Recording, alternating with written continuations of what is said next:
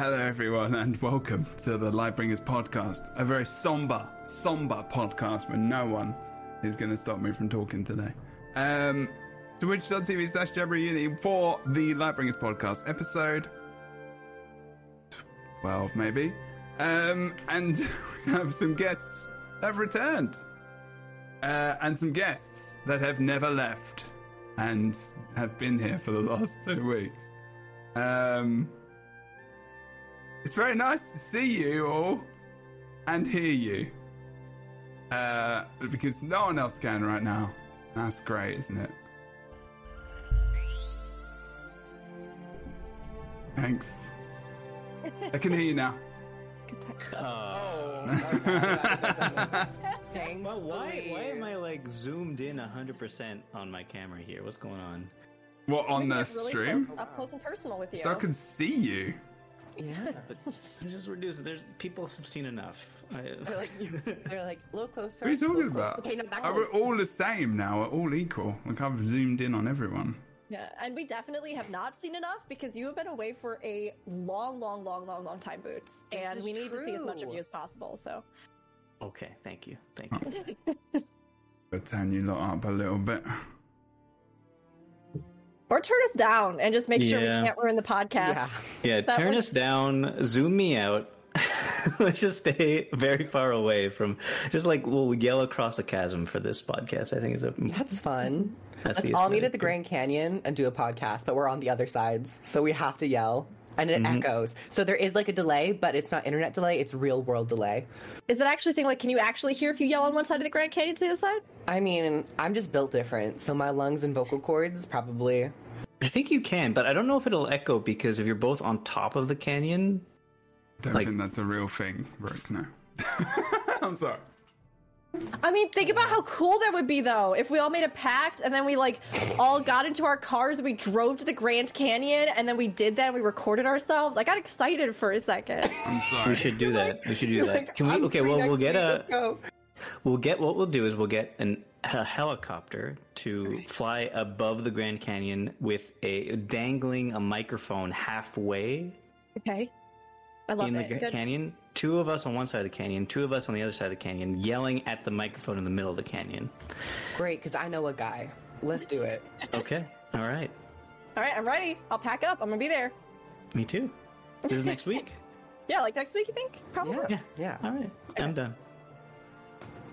I like how Jebro has just left his body and is just smiling, staring into nowhere. Like, Jebro why did I do a podcast? He's just I know it very well.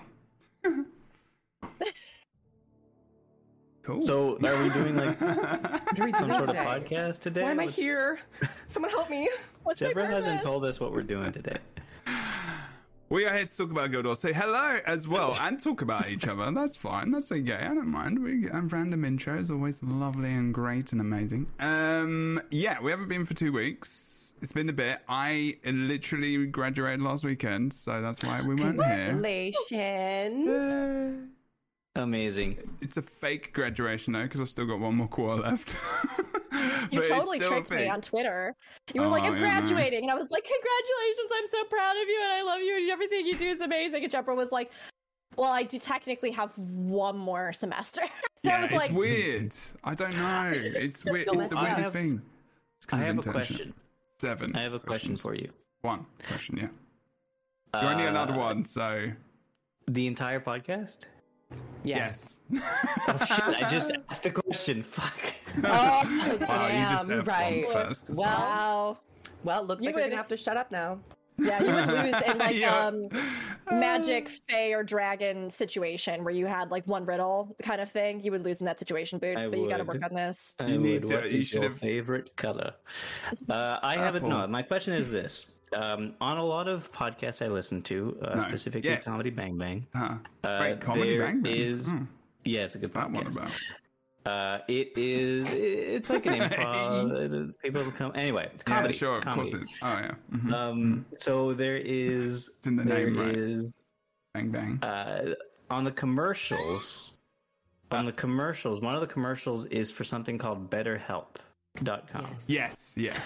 I have a question about that. Is that something you'd consider doing, or is it a scam? Oh, that's a big question for the start of the podcast, actually. Yeah.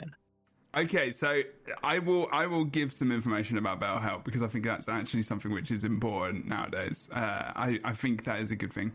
So BetterHelp, like any online telehealth therapy, which is specifically based online, where you do not interact with a receptionist, you do not interact with necessarily a person before you even get seen, is hit or miss. Like, it's going to be a different experience for everyone.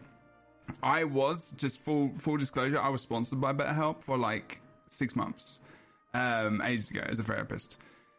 They had good reputation. They were advocated for by professors, by program peeps, but they also weren't massively sure about them either. But even though I kind of spoke to them and made sure it was okay that I did this kind of thing, as like a future counselor. I know many people who have had amazing experiences. I know many people who have had very, very crap experiences. Okay, so it's kind of a grab bag. Well, that is also counseling in general. Yeah, right. That's a good point. That's a good point. Because not everybody, like a lot of people go through a bunch of different counselors before finding the one that is for them anyway. And that does not mean that the counselor is bad. That does not mean the service is necessarily bad. That means the person had a bad experience and they have related that to future people, which, you know, is not the best. Like, I would say if you're ever trying to find a mental health counselor, I will have clients who will not like me in the future. That is just people. It's like, you know, you can choose your counselor. Like, if you don't like your counselor, like, maybe do the work around that. And if you just don't like them, don't spend that time with them. That's your money. For sure. And also, like, the way I understand it, also, like, some counselors like will specialize in a type of therapy, specialize in a method of, and that method might just not work for some people, right? So so I guess there's very different. You can go from all the way from the past, from when you were born, and talk about attachment theory, which is very much about, you know, early relationships with parents and those being transferred into the present and how you act and feel around people. Or you can have very, very in the now, present, future, like even future therapy, where you don't talk about the past whatsoever and you just talk about your behavior and you adjust behavior to adjust your feelings around relationships, people, feelings, etc. So there's very, very different things out there. There's also like EDMR, which is like I don't know everything about it because I'm still learning, but there's like loads of different behavioral stuff, which is really, really interesting. I use a lot of video games in my therapy now. I started to do that, as well as like people use art. I've done some drama therapy as well recently, which is very interesting. Yeah, there's loads of stuff, and it really depends. Like, do you want to be in person? Do you want to be like? There's the different energy in the room. There's loads of different. If anyone has any questions in chat, I would love to answer them, honestly. But we're going to talk about Guild Wars 2, but I love talking about this kind of stuff, obviously. And there probably will be like a therapy. Yeah, no, seriously. And like on the side, if anyone has any questions about therapy, like getting into it, I would gladly. My DMs are open on Discord. Like, I will not give you therapy, but I will answer very vague, random questions about therapy. I'm happy to do that. I'm happy to advocate for therapy, as I know everyone here. What about specific random questions? Well, I mean, I'm not going to be anyone's therapist. That's not no. I mean, like, about BetterHelp. So with BetterHelp in particular, if you have a bad experience, can you switch to something? Is it easy to change? Okay. All right, I mean, good. I know you can. I have not done it. So, and also I know people that have had bad experiences, and also it's very, very tech based. So if you're not tech savvy, like, I'm not talking about if it's you. If you're not very tech savvy, that could be a problem. And also the good thing about telehealth is you can do just text based only. Or you can do camera, you can do phone, you can do whatever. But it doesn't limit you. What happens if you go on BetterHelp for a addiction to like iPhone stuff? Like what? I'd find probably a specialist in your area for that kind of stuff. If you're like, there are people that do that work. There are people that do that work, and it's more about. Wouldn't even be more about the. It would really depend on who you saw. So you could see someone who was a counselor based on like tech addiction or internet addiction therapy. But then you're dealing with more of an addiction rather than just the tech. And probably you shouldn't be using the it. internet to cure the internet addiction. There is an argument for that, yes. But also, and this is the problem nowadays as well, and parents with their kids. The thing is that the future and not understanding technology, and a lot of parents put their kids into therapy because they think they're addicted to technology. The way the world is nowadays in 2022 is very different to the way the generation, and not even boomer, I'm talking about millennial, I'm talking about even generation below starting to get to that point now. Technology is the future. If your kid is spending a lot of time on an iPad, on the internet or anything else, monitor them, make sure they're safe for sure, but they're interacting with people. The likelihood is that they're probably interacting in communities that they've chosen to interact with. They're probably in places which are safe, and most of the time, because kids are smarter than you think. You have to give them a certain amount of trust, but you have to be very careful with addiction to things like that, because kids have to learn this stuff because it's more in their future than it is in ours. That our future is dwindling away. Theirs is, very bright and very, very present, and it's important that they know this stuff. But there is, dark, man. The future is dwindling away. It might sound dark, but it's true. You should have heard my. Jesus Christ. You should have heard my speech. The speech that was at the flipping graduation I had. That guy was doom and gloom, I'm telling you. It was one of those things where it's the world... No, it was literally that. It was the world is literally on fire, and you have to go and set the world on fire, but also with water. I don't know, it was funny. Gosh. It was kind of bad. But but not I'm not trying to sound down about it, but your kids are the future, help them, manage that. But also people can be addicted, and people can find places on the internet which can encourage bad behavior as well. People find forums. I've had conversations a lot about depression and suicide recently on discords, where people join self-harm discords, they join depression and suicide discords, and sorry if I'm trigger warning for people, but and they join places like this, and it does influence them. And I don't want to scare people, but you do have to monitor your kids. You do have to, trust them, give them the space they need to learn these things, but also, be interested, but in a positive way. If you try and tell them not to do something, they're going to go do it. That's just the way kids are.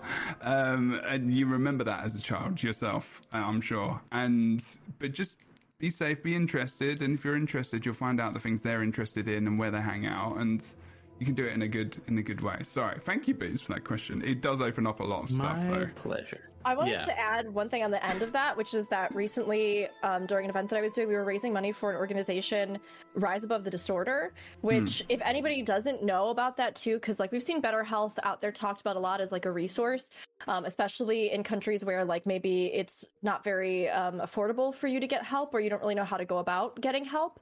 But Rise Above the Disorder works internationally with over 133 countries to help you formulate a plan, get you connected to somebody. They'll even cover the costs of therapy in many cases. That's awesome. So I was really surprised. But I mean, if anybody's looking for things like that, and you're thinking well, it could be kind of hit or miss for me with something like telehealth or BetterHelp, that seems like such a good resource. And people were even sharing some of their stories when we were raising money about that, and how they covered costs for them and made it possible for them to get the treatment that they needed. So that's great. Yeah, that is good, because then if they're not doing the therapy themselves, they can do that. That's good, because licensing is very, very, very complicated. I with anything, do research. Yeah, thank you for that resource. Actually, I have not heard of them. So I need to look at them myself. But just do your research. Know if you want to get counseling.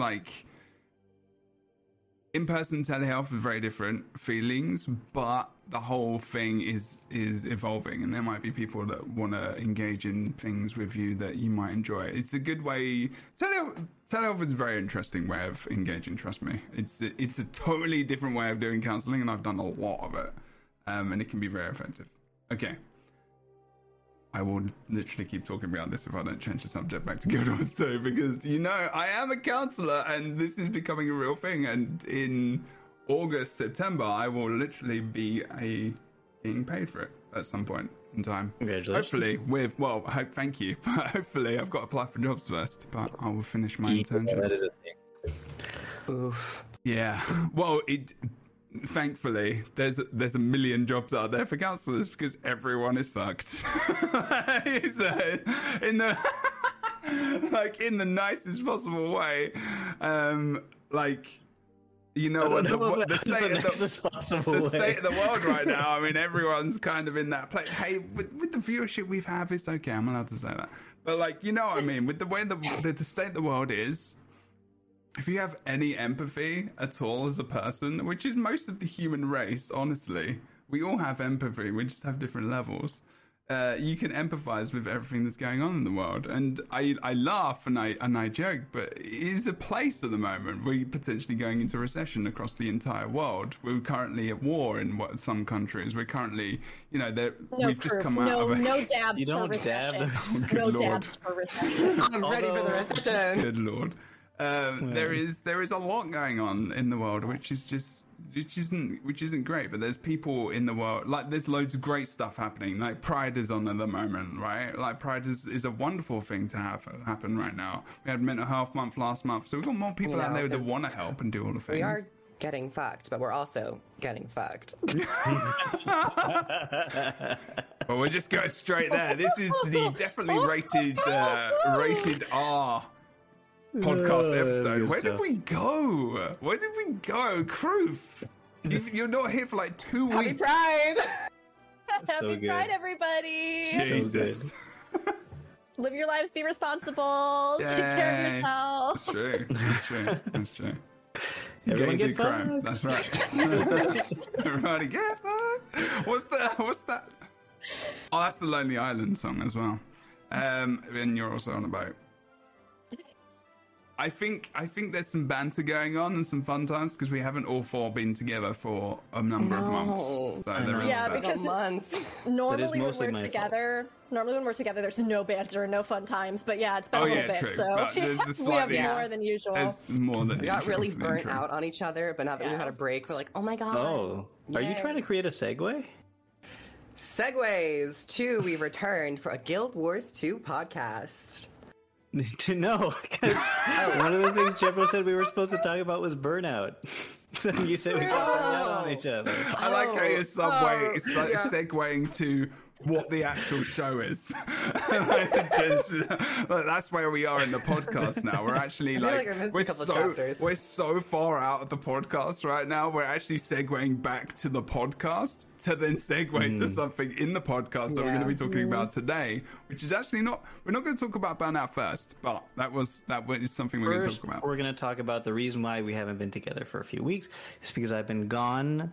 I went back to Montreal for a wedding, and it was very nice, and I had a good time, and I recommend anybody who hasn't been to Montreal yet, go to Montreal. It's a very nice place. You have a cat as well, and also continue to talk. Sorry, Beats. I have 2 cats, Jeb. Normally I lock them out of the room, but Montreal sounds beautiful. It's very nice. It sounds so nice. Beautiful. That's okay, Jeb. I've never been, but I've seen pictures. I also get excited when I see an animal on camera. That's where I grew up, and I love it. And I have in my freezer, I have 6 Montreal bagels ready to be eaten. Oh, okay. They're very important. Are they way better than regular bagels? They're regular bagels. About 4 billion times better than regular bagels. Oh my! And about 3 times better than New York bagels. Oh my god, I gotta go to Montreal. I love bagels. Yes! Yes. Okay, yes. I was literally talking about this on stream, but I don't think people appreciate the star power that a bagel has. It is the unsweetened donut, and everyone loves donuts. So if you want a savory donut, and instead of a glaze, you got that cream cheese, I mean, come on. Yeah. And the thing about Montreal bagels is they themselves are the star of a lot of things you put on them. So with them, what I do is I sometimes just go get them fresh and eat them on the way home, just with nothing on them, because they're just that good. I'm so hungry now for bagels. I've had a bagel for a while. I'm trying to cut out bread again. But y'all want to go for bagels after this?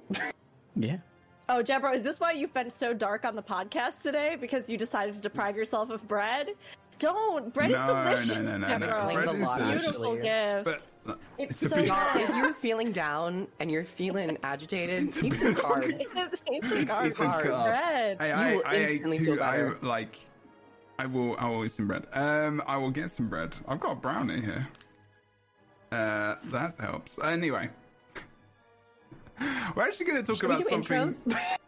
I mean, I don't know if we need to do intros. I feel like everyone knows us by now, but I mean, we could do. Let's do a very, very quick. Yeah, donuts. That's it.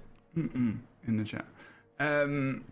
Put your favorite snack emote in the chat. Let's do it. I want to see some snack emotes. There's snack emotes? I don't know if you have like. I've got a snack emote, like eating a thing emote. Oh, I thought you meant like find an emote of our favorite. Yeah, Kroof did just did The Kroof nostrils. emotes, which because Kroof is a snack. Kroof is a snack. That's agreed. So, I mean, I That's guess fair got enough. this one. But my favorite snack, well, dumplings might be one of my favorite snacks. So I guess this does represent I like part of it. dumplings. That's But true. so are chips. I can eat entire bags, multiple bags of potato chips if you Yeah. let me at them. Yes. It's bad. I'm a chocolate fiend as well. I just love them. Yeah, I like them a lot. Mm-hmm. I have to try and like not do that anymore. Okay, thank you very much. What is your favorite flavor of chips? Ooh, Better Cool sour Ranch Doritos. cream. Yeah, sour cream's And good. sour cream. Okay, Cool Ranch Doritos though too, also really Dill good. pickle is pretty good. I think Dill we talked pickle about this before. and ketchup is also good. Yeah, but we nobody did agrees because I with me. mentioned Yeah, Marmite we draw the flavored line at crisps. ketchup. I don't know what Yeah. that's about. I like Dill veggie I chips. remember Boots saying dill pickle chips, Yeah, I which think is that's why it. I was like, damn good. I can kind of see it. I think it's because Ketchup. I literally had a bag of dill pickle chips that I was eating on stream.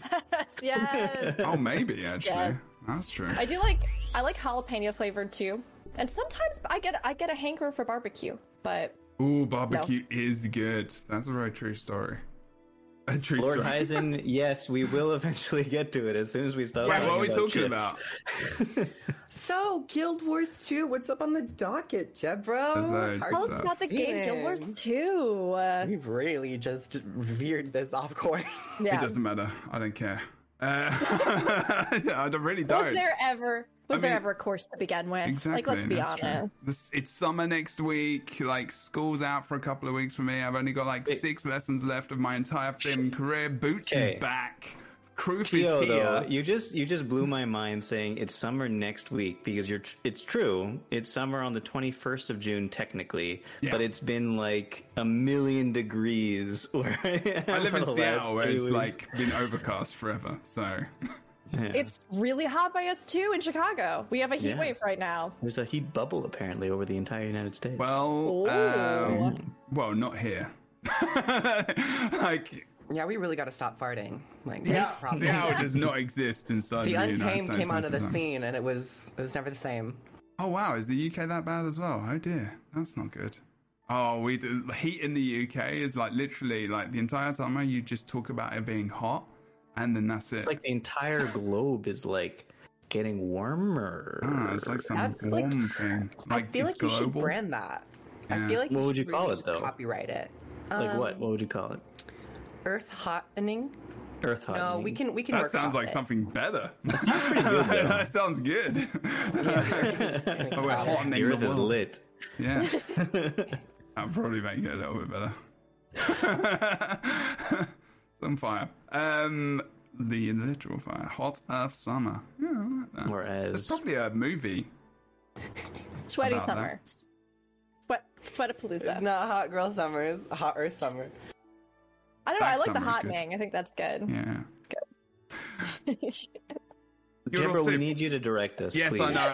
I'm not need a doing very good. director. I'm not doing very good either. Deborah, So we're the talent. We need some direction. I just like talking, man. It's all good. I do too. So about Just an Guild Wars excuse. 2. We're begging you to get us back on track here. Like, Deborah, Okay. Save us. please punish us. We've got more viewers because we're not talking about Guild Wars 2, so that's the truth. That's not how It We is got the it works. 69 on It my is the screen. truth because sometimes there is burnout, and that's not where we're going to first. We're going to talk about, first of all, actually, what was the title order? Let me just double check. Edit stream. Gem score skins. So I had actually had this conversation on on the Twitter with a couple of people, and it does pop up every so often. So we are going to switch gears into Guild Wars 2, everyone. Tio, I just noticed that on this vision of the screen, don't do this. I am zoomed out on my camera. It's a different scene. It's a different scene. We're talking about Guild Wars 2 now, Boots. We're talking about Guild Wars 2 now. This is very important to me. Okay, fine. You're like the continuity. Okay. Is this better, Boots? This is better. No, this is terrible. Please. Is this better? No, I love this. I love this. This is good. This is nice. I don't know. You said you didn't seem to be very happy, so I was just want to make sure that you feel included. Okay. I can see your painting so much better now. It's a nice painting you got back there. That was my mom actually made that painting. Wow. Oh, that's good. Wait, I'm gonna go get a painting that I made. Give me a second. Yeah, do that because this will definitely tie into Guild Wars 2, which we are talking about. Wow. Y'all, chat, fair warning. I don't think we're gonna get anything done today. Thank you very much, Brooke. I really don't think. I feel like we're all... There's a disturbance in the force. I was on the podcast last time, Brooke, but Brooke, I've missed you as well. Genuinely. I missed you too. I love that Brooke like literally just maybe like take a painting off the wall and just... I mean, I'm not gonna... It was in the closet. I'm not gonna lie, I do genuinely want to see something that Boots has painted. You all missed out because before stream started today, Boots was telling us about a commercial that he was in as a child where he was made to dress up as a penguin and sing a song about Boots, which somehow is not the origin of how he got this name, but is actually the origin of how he got into gaming because he used the money from the commercial to buy his first ever gaming console. And I am angry that you were all deprived of this story, but now at least we will not be deprived of Boots' art. So I'm ready. He doesn't know that we told everyone, so shh. Yeah, no one tell Boots, and also please find the commercial because we're trying to find the commercial, but we can't find the commercial. Yeah, I was looking at like around 1990. 1990s. You're looking at Boots commercials in 1990. Yeah. That's your search parameters. Well. I believe the brand is Comic KM. You'll be able to find that. On the internet. I just want to say, I felt like I really liked you walking around because it felt like I was the FBI agent responsible for your webcams, and I was just like peering into you walking around. I'm like, where's what my FBI agent does? I can't. I think it's in a closet somewhere or in the attic, and I can't find it. You hid your own art from the world. It doesn't. It's not framed, so. I still would have wanted to see it. Okay, hold on. No! I want you to be on the podcast more. Oh my god. Well, if this episode goes on for till 5 o'clock my time, it's not my fault. I'm just saying. Okay, let's talk about... I can't go that late because I have to meet someone at 7 p.m. tonight. So, can't go that late. What, is that 4 p.m. is it for my time? That's... Wait, do you have to meet them online? It's 5. You have to meet them online. No, I have to meet them in real human person life. At 7 p.m. CT. Rook like, I gotta go. You shouldn't have asked Boots to go and find the flipping painting that you do. There it is. That looks really nice. Oh, maybe you should have. He's found it. It's beautiful. This was worth it. But yeah, I will need some time to get my face so right and put clothes on, so... I mean, the clothes, you are wearing clothes at the moment. Yes, but I'm also secretly wearing sweatpants, so I gotta look cute. Rook is just Casimir. It's just an illusion. I don't have to wear I'm clothes. sure you look amazing in sweatpants as well. I know I do. Question. Why in the chat did Brakeli say Boots is a child actor? Someone found you on the internet and literally announced it in the stream just now. If you scroll up, you will be able to find the very, very, very secret text that about that. Anyway, Guild Wars 2 and the cash shop and gem store items that we have in it. Okay. That was my transition, Jebro. You gotta follow up off of it. Yeah. Look at the skin. Okay, so we're going to talk about skins. So, general opinion from everyone. And we have talked about this. I feel like we talk about this quite often in different places. We talk about skins and stuff. It's not going to be like a massively long conversation, but I thought it would be quite interesting. It's going to keep going. what do you think about skins in-game versus skins in Gem Store? Now, remembering, if you've not played Guild Wars 2 before, Guild Wars 2's model is very much play the game for free, but also buy expansions / living story. And when you have those things, you don't buy content anymore. The content that you buy on the Gem Store is things like skins, Black Lion stuff, things that can advance you a little bit, like XP potions, but it's not power. You cannot buy power on the Gem Store. It's mostly most of the best stuff, I guess. I think people basically complain about the fact that there's skins on the Gem Store that look better than skins in the game at times, and you can't access things in such things like raids or dungeons or fractals, etc., etc. Thoughts on skins in the Gem Store? And maybe I need to be a bit more specific with this because we could go wild here. Yeah. All right, let's start with mount skins, or let's start with like just the difference in skins on the store compared to in game. Is there for you? Anyone can go first, please. Like, what do you think they are comparable? Do you think the Gem Store skins are better? Do you think it's just, a taste thing?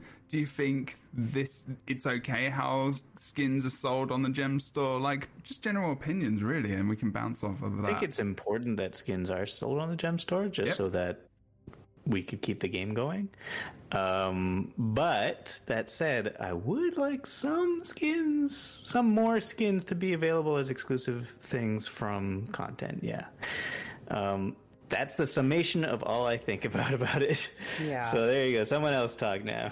And I feel like this conversation really does tend to dive into the mount topic, because the way I see it is that there are really cool skins on the Gem Store, and I love those. And I think it's necessary for Guild Wars 2's monetization model. However, when you look at the weapons, we get cool weapon skins in-game as well, and we get cool weapon skins in the Gem Store. The problem I have is that with mounts, we don't even get basic retexturings of the mounts that we can acquire in-game, and it's all left to the Gem Store. And so I feel like with the armor and the weapons, they found that nice balance where they left the really cool stuff at the Gem Store and still filtered some cool stuff in game, but with the mount system, it really is just Gem Store. So I think that's where I kind of have more of a critical analysis to it. Yeah, I agree with both of you, honestly. I mean, the thing is that particularly in regards to weapons, I think we have so many different things that you can get. I mean, even in the raid wings, there's usually unique weapon sets that come from those. We have even talked about some of the unique weapons that they added in, and like the special effect versions that you can get in End of Dragons. There's a ton of great skins for those legendaries which exist and really are some of the most unique and most cosmetically appealing weapons in game. So I think that all of those give us really strong weapon skins that we see in game. Although, of course, not being able to dye them maybe makes it a little bit more limited in a sense. But at the same time, I think you can find something there. When it comes to gear, there are a lot of gear sets as well that are really great. And with End of Dragons, I was hoping they would add in a whole bunch of cool, new, unique, pieces. And they did. And they look awesome. And there's a lot of stuff that you can get. And then, of course, on various maps, there are even the more grindable, upgradable gears that you can get that are really beautiful, like the Carapace gear and stuff like that. And then there are as well too the legendary armors that you can get. So all of those, I think, again, as far as armor go, we have a lot in there, although there have been maybe at times that I wished that they would add more regularly into the game, like PvE content where you got new cosmetics in the same vein that sometimes, in 14 we get a new dungeon, there's a whole new set of gear for everybody that comes from that dungeon, like that kind of thing. And that's not to say that Final Fantasy 14 doesn't also have reusing stuff in different dungeons and all kinds of things. It's not like we get new gear 24/7 all the time. But there have been moments where maybe I've thought, I'd love it if we got some more special effect pieces in the game that were just more widely out there as base pieces. But when you look at the stuff that's on the cash shop for armor specifically, I think think that it is pretty balanced. Like, you have the outfits, which are really cool and cosmetic, but again, you can't do the pieces on them, so that's a limitation with them. But great if you're like making new characters and you just want like a full cosmetic, or you just really like that look. And then we have some piece sets that are on there, but again, it feels like the balance is pretty good. So yes, that does bring us to stuff like the mounts or special cosmetics that are locked behind Black Lion chests, which are their own whole thing that I'm sure we'll talk about.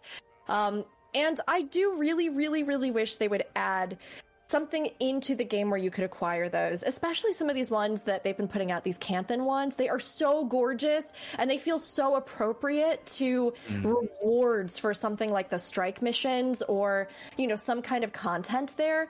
So for me, I really don't think that they would be harming their sales by including a limited range of skins that you could get in game, especially if you had to engage with the content to get those skins. Like, people would do it, and I feel like they would feel even better about buying skins, because players will always buy cosmetics. Literally always. But I think where you start getting maybe a negative feeling is if, like, there is no other way for them to have something, and then they start resenting a little bit that cash shop in that, like, one element, even if it's necessary. I mean, there's always the argument that people bring up that anything in the cash shop you could technically buy for gold because of the fact that you have the gems to gold conversion or gold to gems conversion. So that's fair, but it's just, like, not as interesting as earning it in game, right? Like, yeah. And I have a question, actually. How many armor sets were introduced into End of Dragons? Ooh, good question. This is a bit difficult because I think there were at least 3 full armor sets head to toe, but then at certain heart vendors, you get like certain pieces. Like, I think the training area in Seitung, you get like wrappings for your hands and your feet, and you get like this martial, like this headband to kind of like pull your hair back. So there is a wide variety, but there was there's a decent amount in End of Dragons. There's the 3 that you can get from the vendor. There's the 3 different ones in PvP from chests and World v World. So they're different styles, which are a bit more like less flashy. So they don't have the like the test tubey kind of, you know, Canthan, you know, all that kind of stuff. So one day I would really like someone, not me because I'm too lazy, to make a list, make a spreadsheet of all of the earnable in-game skins versus the earnable in the gem store skins. Oh, that's probably something that exists. If anyone does know it, like where that exists, then feel free to. I just want to see like the proportion, you know. I mean, the old way, and this may have been before Rook's time, actually. Probably, actually, it definitely was. So they started doing they changed outfit styles, like making them from being single piece, which is what you mentioned, into full one pieces, because it took them too long to do it. That is literally the reason. We obviously prefer it the old way, but they still bring it back every so often. So it kind of, I don't know. It's like ESO does it as well. They have more outfits and costumes, like whole piece things, rather than like just the little pieces as well. So I think sometimes I would not keep. I would put outfits on a separate thing for sure. Yeah. I think they're like. But also, I mean, it depends really. I mean, getting different armor and skins and looks, I think it can be it just depends on the person, right? Like weapons is specific. I mean, so I think the chat I was having on Twitter was based around weapons and stuff. And like having a look at like some of these weapons, for example, where is it? Really weapons? It was weapons, yeah. Well, because of legendaries and stuff. Yeah, the old school one. Do you remember where there was a rifle that came out? One of the first really like flashy rifles that came out was compared to like Predator, because Predator looks a little bit more like rough and rugged. Yeah, that lightning longbow was the first time that came out. People were like, "Wow, that's nicer than Kudzu." Yeah, exactly. Yeah. So there's especially that like concern. leading up. leading up to End of Dragons, I felt like when I would go on the Reddit, I would see much more of that. Yeah. And I think it was because under the context that the legendary weapons were going to resemble each other, I think people started to be more aware of the weapon skins coming on the gem store. I do actually think that these new legendaries, discussion aside about the research notes and everything else that we've talked about, I do think that these offer something very, very, very good, because the idea that there are so many customizable special effect sets for them gives me the sense of having, and this is part of why people were complaining, I guess, but like the idea of a Black Lion chest weapon set, right?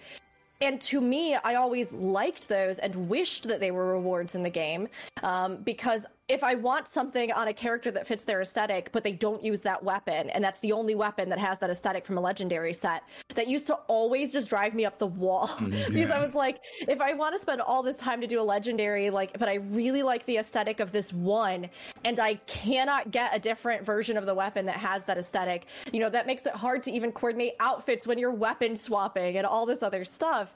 So for me, I was hoping that they would add something in, either where you could, through, raids, strikes, whatever, somehow over time, accumulate at possibly a very slow rate, but like Black Lion statuettes or something that you could trade for those cosmetic sets, or, those sorts of things. So this new legendary set, I think, in many ways actually does bring so much to the table, as far as here are multiple different cosmetic sets that you can get if you go through this process. And then we have some of the lower tier ones, like the Salt Spray Dragon set that has like the base version and then like water effect version and stuff like that. But I do agree that I think, especially when it comes to special effects, it would be so nice if we had a few more sets that were like more acquirable in game, that had a bunch of special effects on them, or even if they took some of those old raid weapons and then introduced a new tier where you could like convert, run it again or convert whatever currencies and then like upgrade them and get some kind of new special effect on those old skins. I think even that would be kind of a clever way to do this, but weapons are usually the area where I feel the least like I'm out of luck. I don't know. You know what I mean? I feel like there's so many options to get them and get cool aesthetics. So during Icebrood Saga, they started to implement more weapon sets that had particle effects and auras attached to them. So there was like the bone skinner stuff that actually changed the visual of the projectile. The volcanic weapons and the storm weapons, which had like either smoke or lightning around them. And I feel like there are a few weapons that have that aesthetic to it. Now, it's subjective as to what you think looks better. But I do think that when you are comparing a very plain sword to a sword with a bunch of auras and particle effects, it does connote a sense of, heightened prestige. And I think that's what a lot of people get at, and is like, do we just want a basic sword in game? But the gem store has like this sword that's just so elegant and has a million particle effects and visually is more fancy, I guess. So, but I think, the end game I've always felt is a decent time to acquire those weapons. Do you think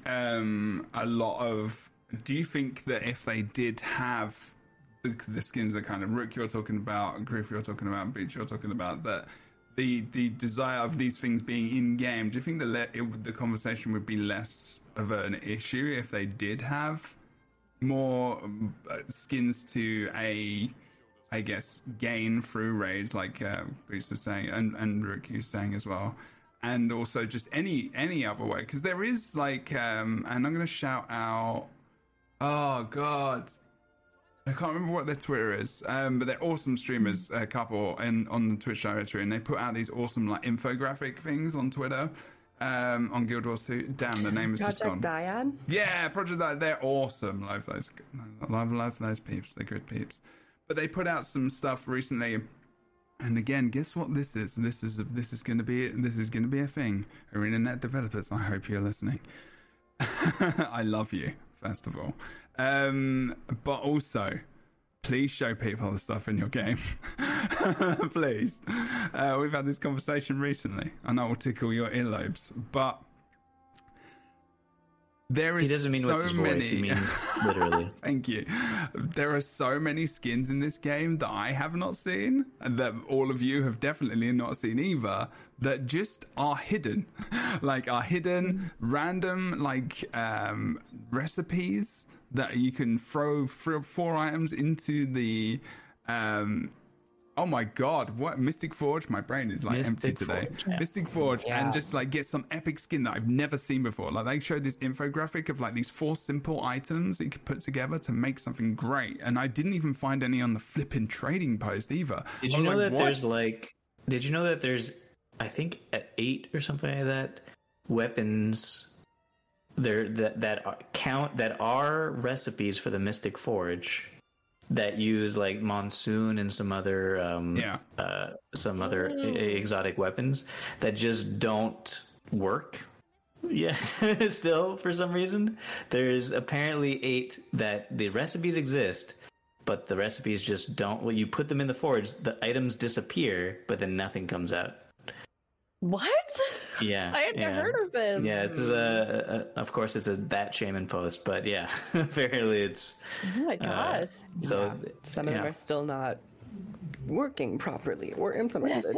That's so interesting. I mean, yeah, there are many ways that you can do this, right? And even the infusions that you can earn in game or get that you can then put on weapons or buy, like there's a special effect that can be applied to many weapons. Like there are a lot of variations, and I do personally think that some of the frustration with the cash shop, there's so many things that go into this. One, I think that we are in an environment and atmosphere right now in which cash shops are incredibly predatory, and they are getting more so and more so, which makes consumers incredibly wary of them.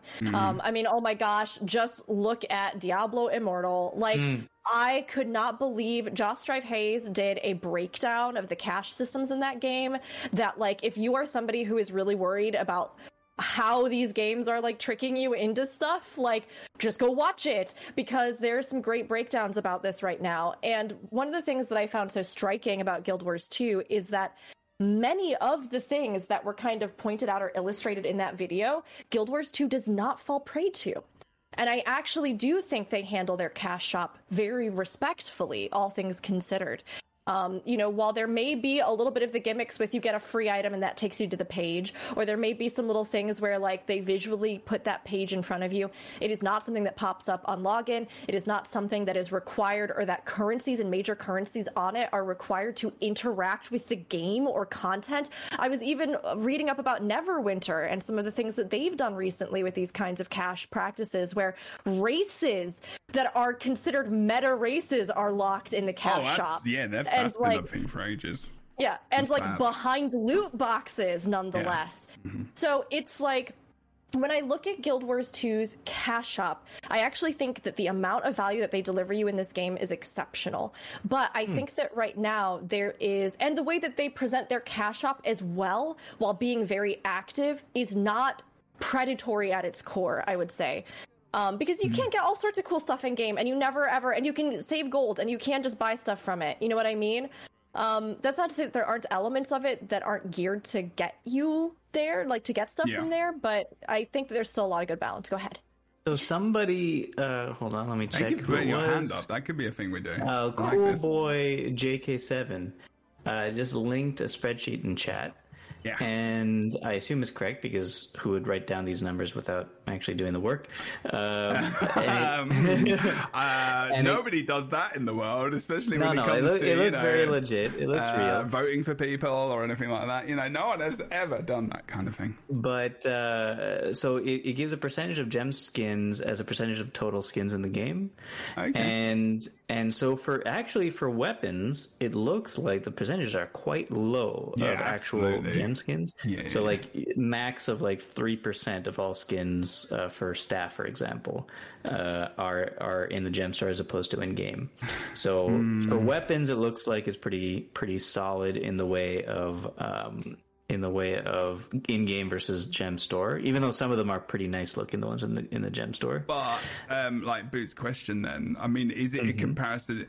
I think the amount it compares to all available in-game yeah, skins. I think the question is. So there's more, a lot of the quality, nice looking ones. It? Yeah, I see what you're saying. That's the thing. It's a quality thing over. It's not the availability of skins.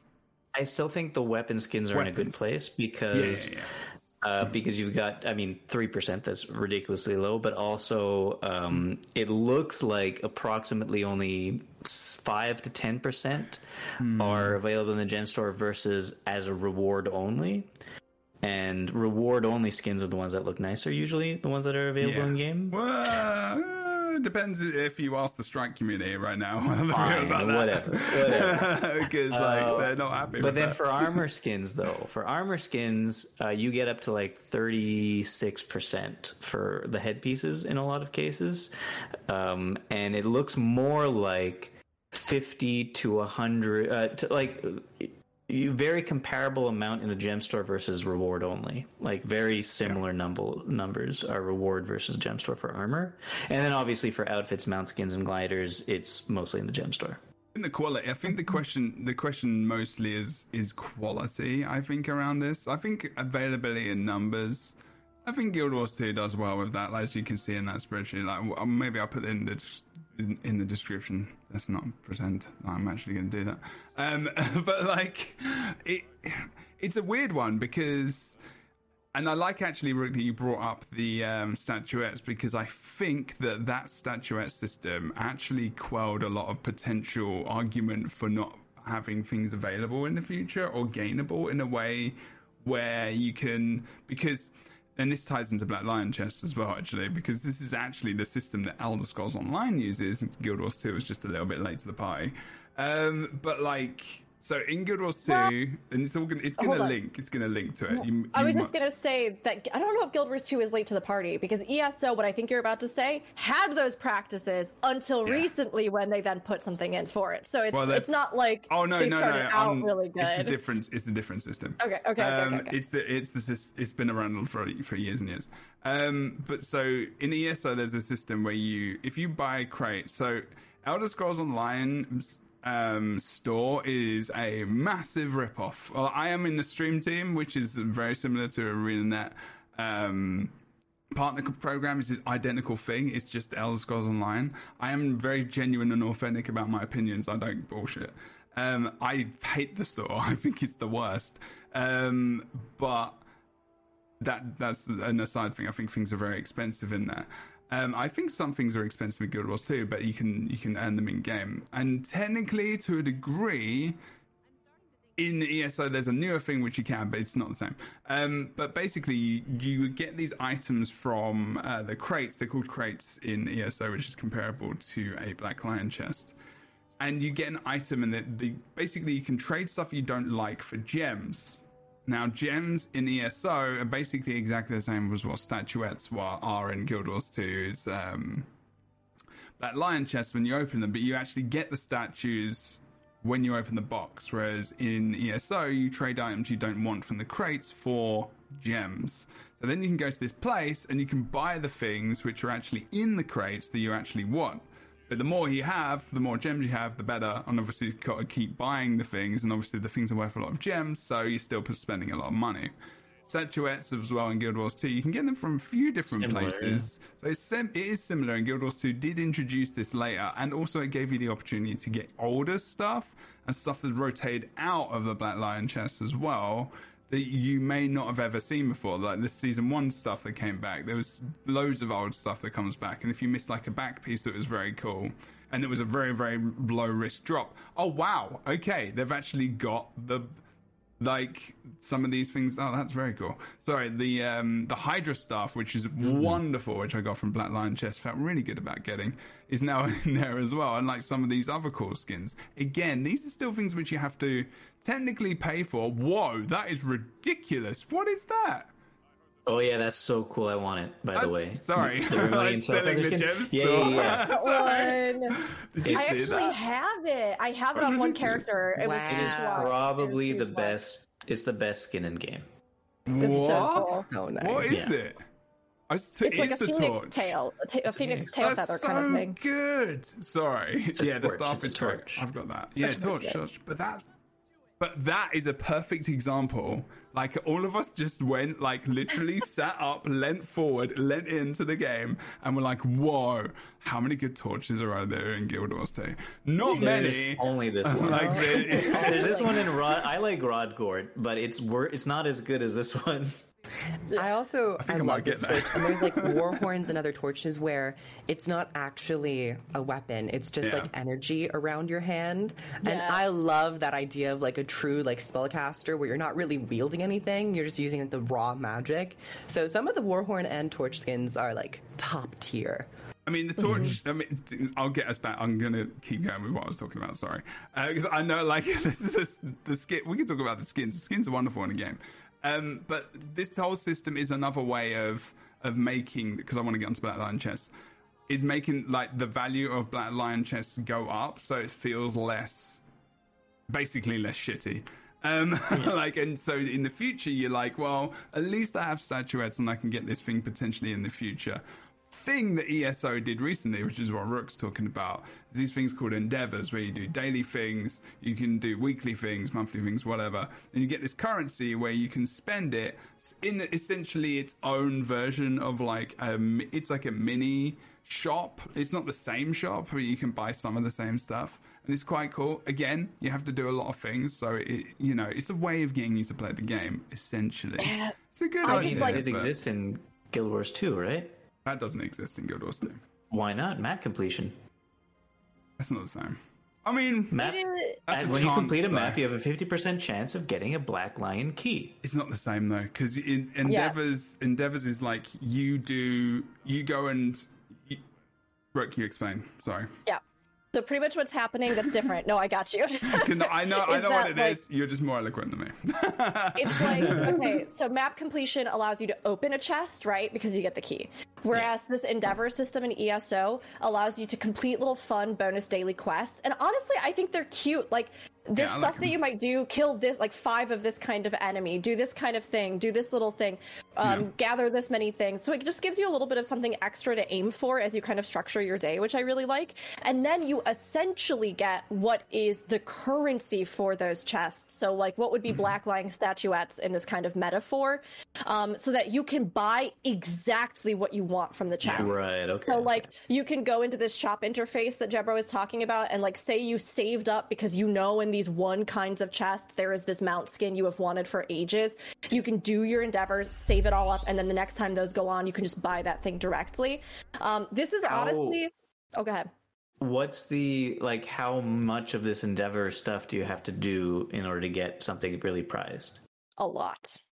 So then how is that different from it's like statuettes? Then how is that different from map completion for Black Lion keys and then just using the statuettes? So the big difference is certainty. So you don't 100% get the Black Lion chest key, whereas if you do the 100% 50% though. Come on. What?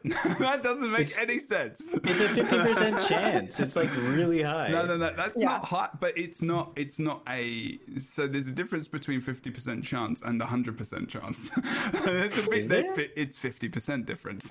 Whoa! But like this is right. But this is a daily thing. It's a simple thing. Technically, there's 100% difference because one is guaranteed. It's not. Go on. Well, I will say this, Boots, I actually think you make a very astute point, right? Even if you look at grinding for gold to just buy stuff on the gem store, right? Like, there is not that kind of conversion system in ESO. No. So already Guild Wars 2 has essentially given you what would be the equivalent of something like an Endeavor grind.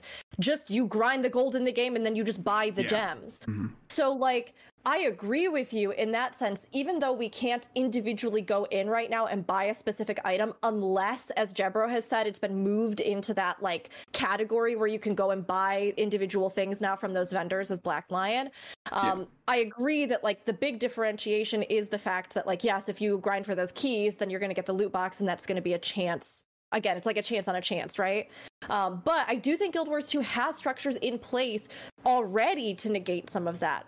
And I will say, having experienced both Black Lion chests and the crates in ESO, while Jeb, I love the point that you made, and I think they should do this in Guild Wars 2, where like, if you get duplicates of something, or you get something that you don't want, or you then get currency. One of the big problems in ESO is that even though you would get currency, it would be a literal 1/7 of the actual cost of the item were you to buy it. So like you would exchange in an item that was like super high value, top tier, and get nothing. And then if you were to try and like buy that item from the shop itself, you'd have to pay like quadruple the amount. So it's like, I do think Guild Wars 2 could be better about it, but I do think a lot of times as well, the Guild Wars 2 community just... Well, they don't know what they've got, actually. That's the thing. Sometimes.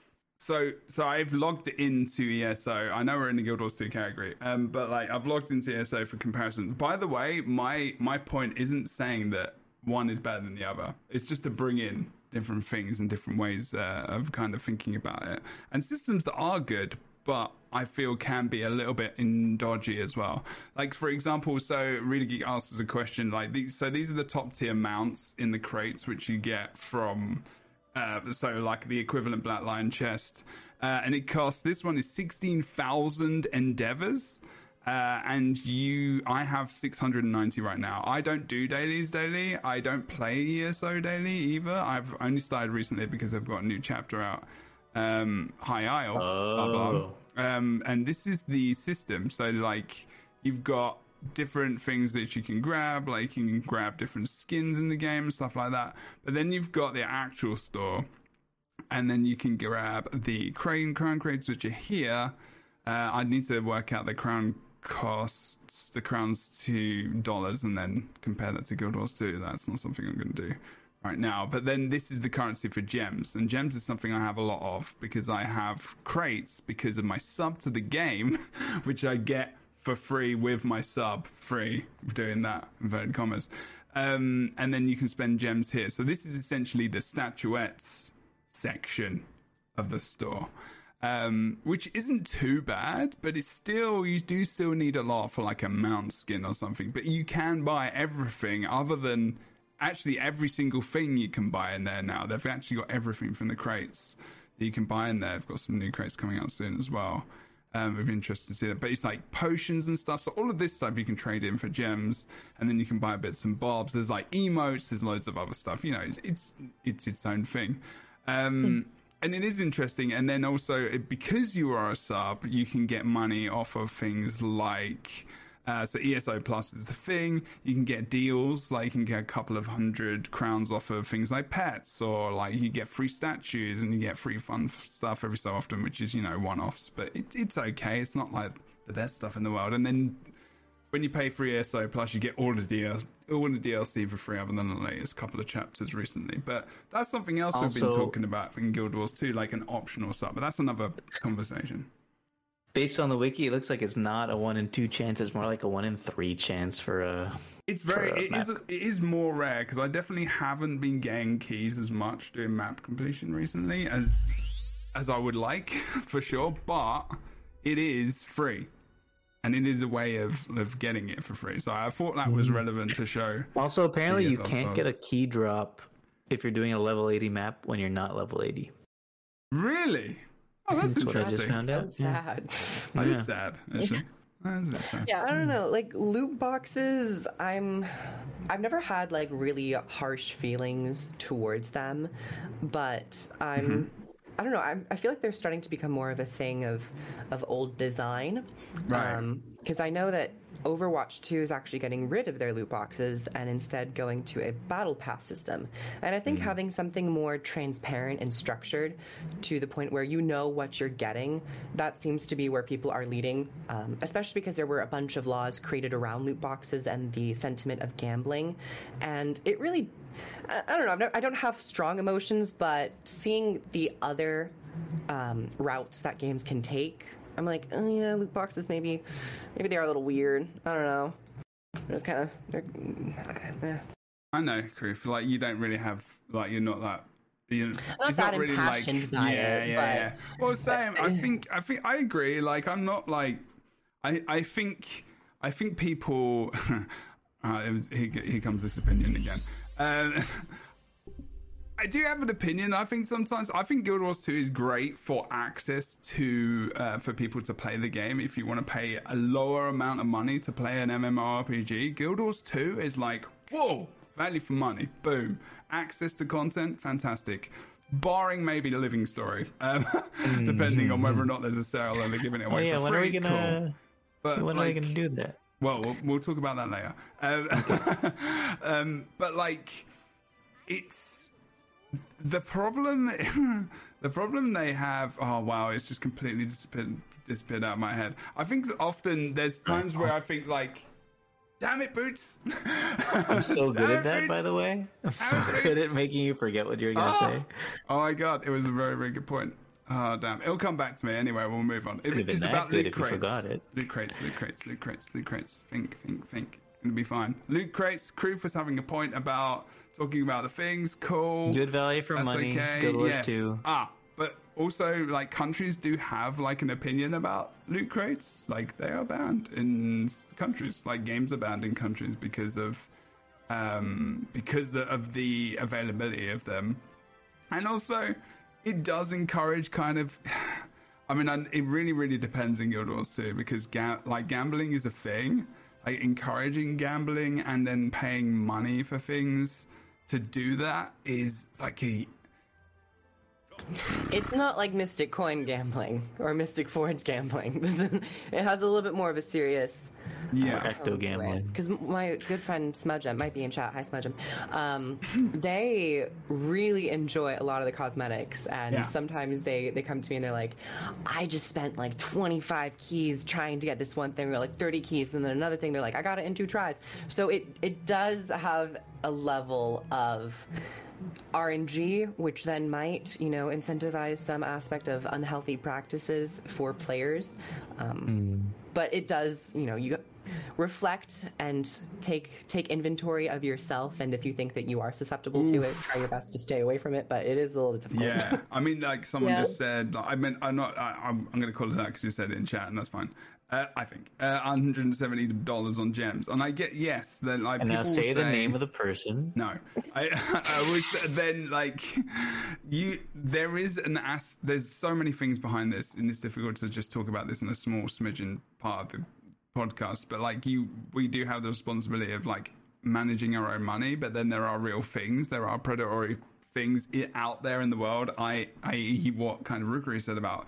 Like Diablo Immortal is one of those things, like, where you are encouraged to spend money in games so that people can earn a living, and obviously to ridiculous levels. Like obviously Activision Blizzard is another level. ArenaNet, we know that with their reputation as a company, and this is where you have to look at the company as a whole and the ethos and the vibe that they're trying to create and what they put out there on social media and their belief systems and everything else, is that, I'm okay with this system only because I know the people, I know the company, and I am fairly confident in knowing the fact that, they're not doing this to try and screw people over. But there is the underneath idea and thought process of they are trying to make money, and that is what this business is about. Like it is about that, but you have to be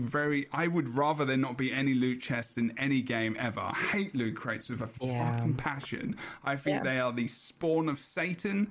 Well, Satan's cool. The spawn of something that's very crap. The spawn of something you don't like. Everyone think about the thing you don't like, and it's the spawn of that. If it's your parents, that's fine. Honestly, it's one of those things for me where, like you said, Jeb, I don't believe that Guild Wars 2 at its core is predatory. Like many of the things that have been like pointed out about predatory systems, right? Forcing you to look at the gem store upon login. These would be the things that would constitute this, right? Yeah. Selling gems in such increments and then setting prices for various things on the store in which you have to either massively overspend to be able to get the things in the increments that you would want, or that is a thing that they do. Putting free stuff on the store so that you get dragged there, and then having all these other things. While Guild Wars 2 does give you free things in the store sometimes, I genuinely feel like more often than not, that is just a nice way for them to give something back. And again, because Guild Wars 2's other methodologies. Like, yes, they want to get people's eyes there, but because it isn't forced in your face at every opportunity, it feels far less terrible than, like, we've talked a lot about ESO, and I really think it's because ESO's cash shop model is maybe the most similar, both in the actual, like, type of stuff, having a chest system, but then also in, like, the amount of like balance of how many of certain things are in the cash shop versus what's in the game. And I think ESO even takes it a step further with a lot of that too, because you can get a lot of stuff from ESO in game, but there are many things that are also like pretty well developed on the cash shop and only the cash shop. So to say all of that, like, I just think that, like, overall the cash shop is not that predatory. I would love if they removed the loot chest thing, because it is like this one weird little hang on, and I'd almost rather that to make up for that money, they get rid of the Black Lion chest thing and then just do this optional sub that we've been talking. Like, I mean, you don't have to make it mandatory whatsoever. You can give certain perks for it. How would it work? Like, think of all the things in the loot in the Black Lion chest. How would you do it? Go back to every single podcast we've done where we talked about this. But I mean, we can do it. It could be a general question. I don't mind talking about. I mean, this also might be an issue of how you brand something. So many games, MMOs, were very used to the name of subscription, but many games are now slanting it towards a seasonal pass, where when you are doing economic funding, when you're signing up for something, you are getting these guaranteed rewards. And much like a sub in, I'm imagining ESO, you are guaranteed some amount of reward or some reduction in prices. So if you just formatted it in the method of a more traditional seasonal pass, where you get gems, you get a little bit extra stuff here and there, and whenever you play and log in, you can get these cooler skins. Maybe that's one way to transfer all of the unique items that are in Black Lion chests into a more moving forward at least. I like that. Like, you reckon you could have, like, sorry, go on. Oh, no, I was going to say, to jump the gun, because there are, like, some unique individual skins that can only be obtained via the Black Lion chest. Not just, like, a weapon collection where you get claim tickets, but, like, purely by opening the Black Lion chests, you can only get those skins. If that was instead a seasonal pass, you would have to purchase a seasonal pass, and then at day 15, it then automatically unlocks for everyone or something. You mean, the battle pass, right? Yeah. Man. Is there an MMO which does a battle pass right now? Like an actual battle pass? I don't think Destiny 2 would be the closest, I would say. And Destiny 2 they've got one. Of an MMO, but I would say it's an MMO, but it's a looter shooter, really. I think you're right. Yes, they do have a battle pass system. Destiny 2 also, really interestingly, is also doing temporary seasonal event content. Yeah, that stuff. It's like they've gone back to what Guild Wars 2 released with. I'm like, it's amazing. But I actually think it works better in something like Destiny 2 because of the more transient nature of looter shooters. Like versus something like a long-term story that an investment that an MMO presents. But they do have a battle pass now, and there are like tiers of it, and you get access to certain things and certain rewards, and it'll show you like right in the menu, like this is what you get without, this is what you get with, this is what. And I do actually like that idea. I think overall more so than I do. Like having like all these loot chest systems.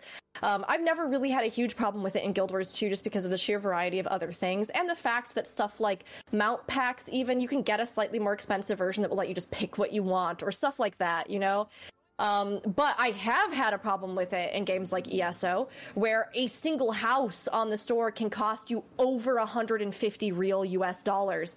And like, it's unbelievable. There are so many things. I could do a whole podcast just about ESOs. Insane right now. Like, and the housing market. Price things, property. It is but sadness. Like, I mean, the thing is that I do know friends that have had to stop playing even Guild Wars 2 because the cash shop wasn't affordable for them. Granted, that is something where, you have to kind of, again, take stock with yourself.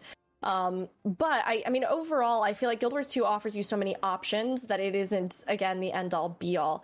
But having something like a battle pass, I think, would give more direction. So long as it wasn't a weird thing, kind of like I think Diablo Immortal has some kind of equivalent right now as well, except that like you are like 8 battle passes, I think.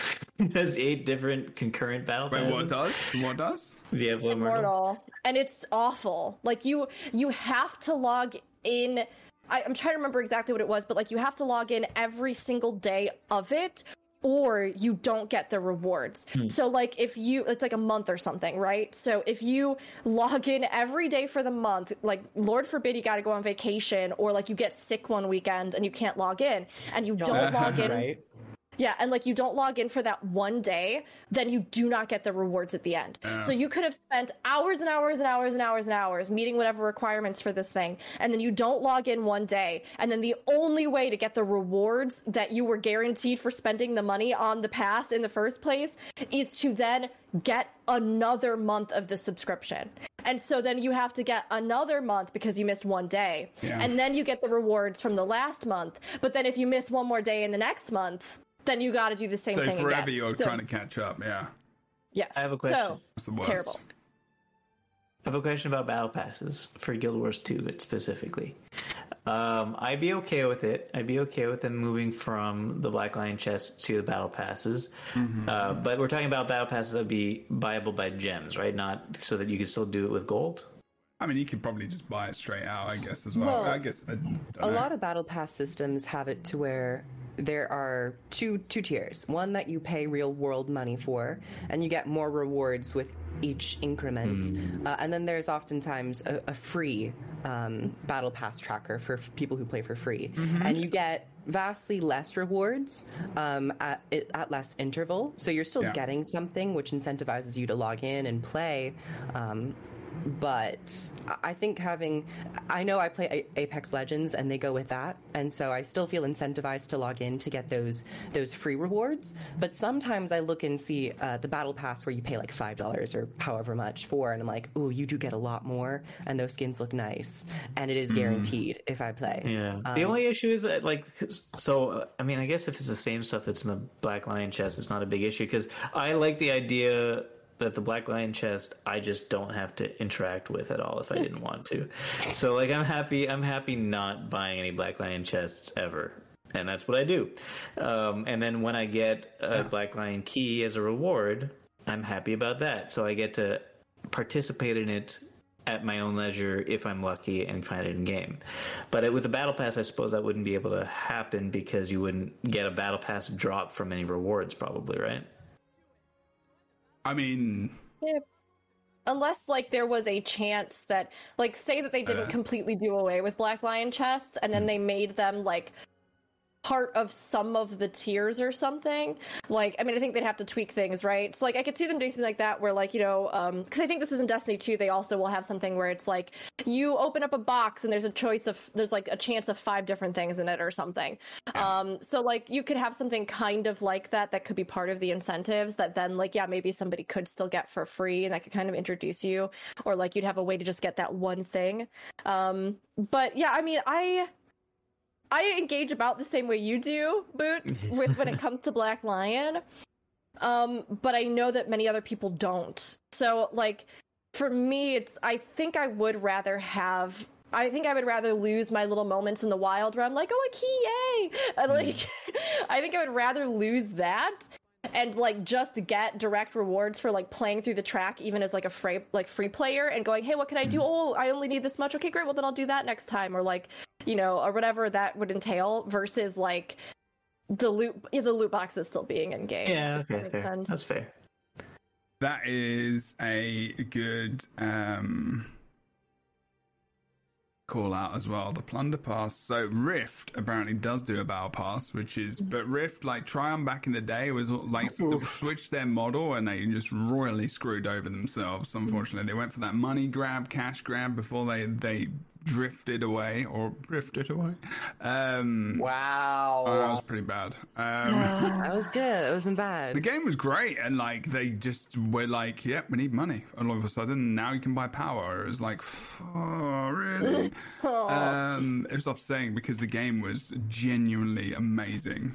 Some of the best raiding I've ever played. Oh my god, I miss that so much. But one of the best battle passes out there is actually Sea of Thieves. Sea of Thieves battle pass is so good because it's free. Like, it's just, and what the free bit which you were talking about, Kroof. But you know how you get on the top layer, the free one, I wonder if I can find a picture of it. I'll try and find a picture of it. But you can get free things for every level in the Sea of Thieves one, and all you pay for extra are the skins, like every 5 or 6 levels. They're very cool skins, but they're not like, you know, forcing you to buy it, because really playing the game is the reward, obviously, because Sea of Thieves is very much about the experience built in the game. It's not about building power or anything. It's about playing the game and getting the skins and looking cool, but also the PvP and just the general awesomeness of the game, because it's great. Sorry, I like Sea of Thieves a lot. And it's just a really, really good way of getting people to encourage people to play the game, be in the game, and then to, you know, think about earning money in terms of, you know, other ways, you know, but just also having a player base, like, and so rather than not just thinking about like cash and money, I guess. How does that work then, though? Like, you play through the battle pass, and then at certain opportunities, when you've put in enough hours, you unlock the opportunity to buy something with real money? I'm explaining it wrong. Like, so you know how you've got. I was like, you know what? Maybe it is better that you explain stuff to Boo. No. So there is like. I don't think that is. I think good, I explained it to Kroof. I explained it to Kroof, like Kroof knows what I'm talking about in terms of battle passes. So you've got the free version. If you know battle passes well. Like, you've got the free version on top, and underneath you get the paid version, which is the extra rewards you get. So in Sea of Thieves, the free version is really good. Like, it's not like, you know, you can get skins, you can get money, you can actually get real world money. I think you can get like tokens for the store as well, or something as well. But like, you can get really genuinely good skins. But if you pay for the other one, which is about $10, you get extra stuff. You get extra bits. So like, the thing is, the value is worth it if you want the extra skins, I guess. Like, it's okay. But like the free version, the free battle pass, which gets you to come into the game and play it a bit like dailies. Which is what MMOs do, because dailies are basically like an MMORPG's way of doing it. Like, they went from dailies to battle passes. That's what Fortnite did. Like, but they encompass dailies into the battle pass because to actually fill up the stars. That's what the system is. It's fucking ridiculous. But like, that's how it evolved. Yeah, it just evolved to a battle pass. That's what dailies are. If they did that in Guild Wars 2, rather than just logging in every day, because you can log in like every day and sure, you get dailies where you get rewards, but like other things in the game which are more difficult to do, like playing the game for a certain amount of time. And I guess like there are so many dailies in Guild Wars 2, essentially you're in the game for like days anyway trying to complete a daily because there's so damn many. I guess I like the idea of a battle pass. I think battle passes are fun and cool and awesome and enjoyable to a point, as long as they're not too ridiculously expensive. And you're doing a finger thing, Kroof. I know I kind of rambled a bit. I just saw Boots' face shift. Why? What happened? What did the face shift to? It went from nothing. Oh shit! Talk about what you're thinking and feeling. I know I rambled. Just because sometimes I listen to you and then I react to the things you say. But what did you react to? Active listening, Jebro. Active listening. Active listening. Yeah, but active listening. I think it was that when you said. Okay, I will tell you. Yeah. Active listening goes hand in hand with responses. There are so many dailies in Guild Wars 2 that it takes you a full day to do a daily. No, it takes you more than it takes you a couple of days to do it. It takes you a long time. And like it takes you a couple of days to do a daily. It was a joke. It was a bad joke. Oh. Was it a joke? That's a bad joke. It's English cynicism. Like, come on. Being pedantic. Oh my God. Sometimes I remember that like there's not many British people here, and I get it. So sometimes the things flow over the head. It's okay. What you mean, bruv? I'm British. That's the thing. I'm just a pedantic bastard. I do chat shit as well. I do think that overall Guild Wars 2 gives you plenty of options. I agree. I mean, we pointed out right at the start, I think that you should be able to get mount skins and stuff like that in game. Yeah. I find it very strange that you can't, to be honest. I think that in a game that's very fair in many ways and how it deals with everything else, it's a very strange thing that these mount skins are still, for some reason, tied specifically to Black Lion. I do want to talk about that once you're done. Sorry, continue. Oh, I mean, go ahead if you want. I mean, go ahead. Well, I'm moving forward, can I just say one thing? We're going to cut the burnout section out of this podcast because I don't want to go on till the end of time. Because we don't want to burn out. Well, we're going to burn this. Yeah. We're going to burn out on this conversation first before we do anything else. Continue. Okay, let's say right now Arena really wants to put mount skins as rewards in game. How do they do it without making portions of the player base upset? Because they've held out for so long putting them in game as rewards in game. Wherever they start putting them is going to be the guardian of ArenaNet's content, right? They're going to be like, okay, they care so much about this particular content. That's why they're putting this as a reward in this content. And it's going to make everybody else upset. So how are they going to put it in as a reward in the game without making everybody who doesn't play that content upset? I mean, I just loved Curve's face. That was good. I think I have a mentality of like, you cannot please everyone. I mean, I agree. But you know what I mean? Because you're not where are they going to put it? Just because I'm not going to affect everyone's lives doesn't mean I shouldn't try to affect some people's lives. Aww. And I think there are ways, to make it less painful. Maybe like cycle through, you like one month you add a mount skin to a strike mission. 1 month you do it to a fractal, or 1 month you give it to a PvP reward track or something, or I don't know. Would it be the same skin or different skins? It could be different skins because that would also incentivize people to try out different content. There you go. I think it would be smart. If I haven't gone into PvP for a long time, but if they introduced a reward track or a vendor to PvP where if you played a lot of games and had those ascended shards or whatever from ranked modes and you could purchase a unique mount skin from PvP, I'd be like, you know what? Hey, I'm more incentivized to play PvP. So really, it sounds like they can't just put one mount skin in the game as a reward. They need to put one mount skin of each type in as a reward for each type of content. I think that would be nice. I don't think it would need to drop all at once, but just something for, higher ups to keep in mind is like, you don't want all of the rewards to be focused into one specific thing. I think that is smart what you pointed out, but we have a lot of mount skins in game already, and I think some of the mount skins that you can buy on the gem store might not really be, in my opinion, I wouldn't pay gems for some of the mount skins, like the ones where they are just simply increasing the dye channel options that you have and give you a slight different texture, but it's the same model, no effects. I think some of those would be more akin to what I would like to see earnable in Guild Wars 2, but it's a live service game, so it doesn't have to be solved in one go. Conversely, probably the best solution would be to put all earnable mount skins as rewards from dungeons. Okay, Bruce. If you really wanted to resurrect dungeons, that would surely be one way to do it. I mean, look, they already did a little patch-a-rooney on dungeons. Exactly. I think it's in preparation for this. I think. Right, yeah. Oh yeah, absolutely. I think if people think they are trying to revive dungeons with that patch they put in, I think they will be sorely mistaken. I did. You know what? I'm playing more dungeons than I ever have before. Yeah, but why? But which dungeons? Skins, Jebro. I can give you the Here's reason. the thing, though. I genuinely don't care which dungeon.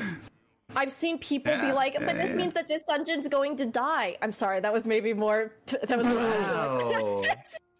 Oh my goodness. Rick has some very severe reactions and emotions to these people.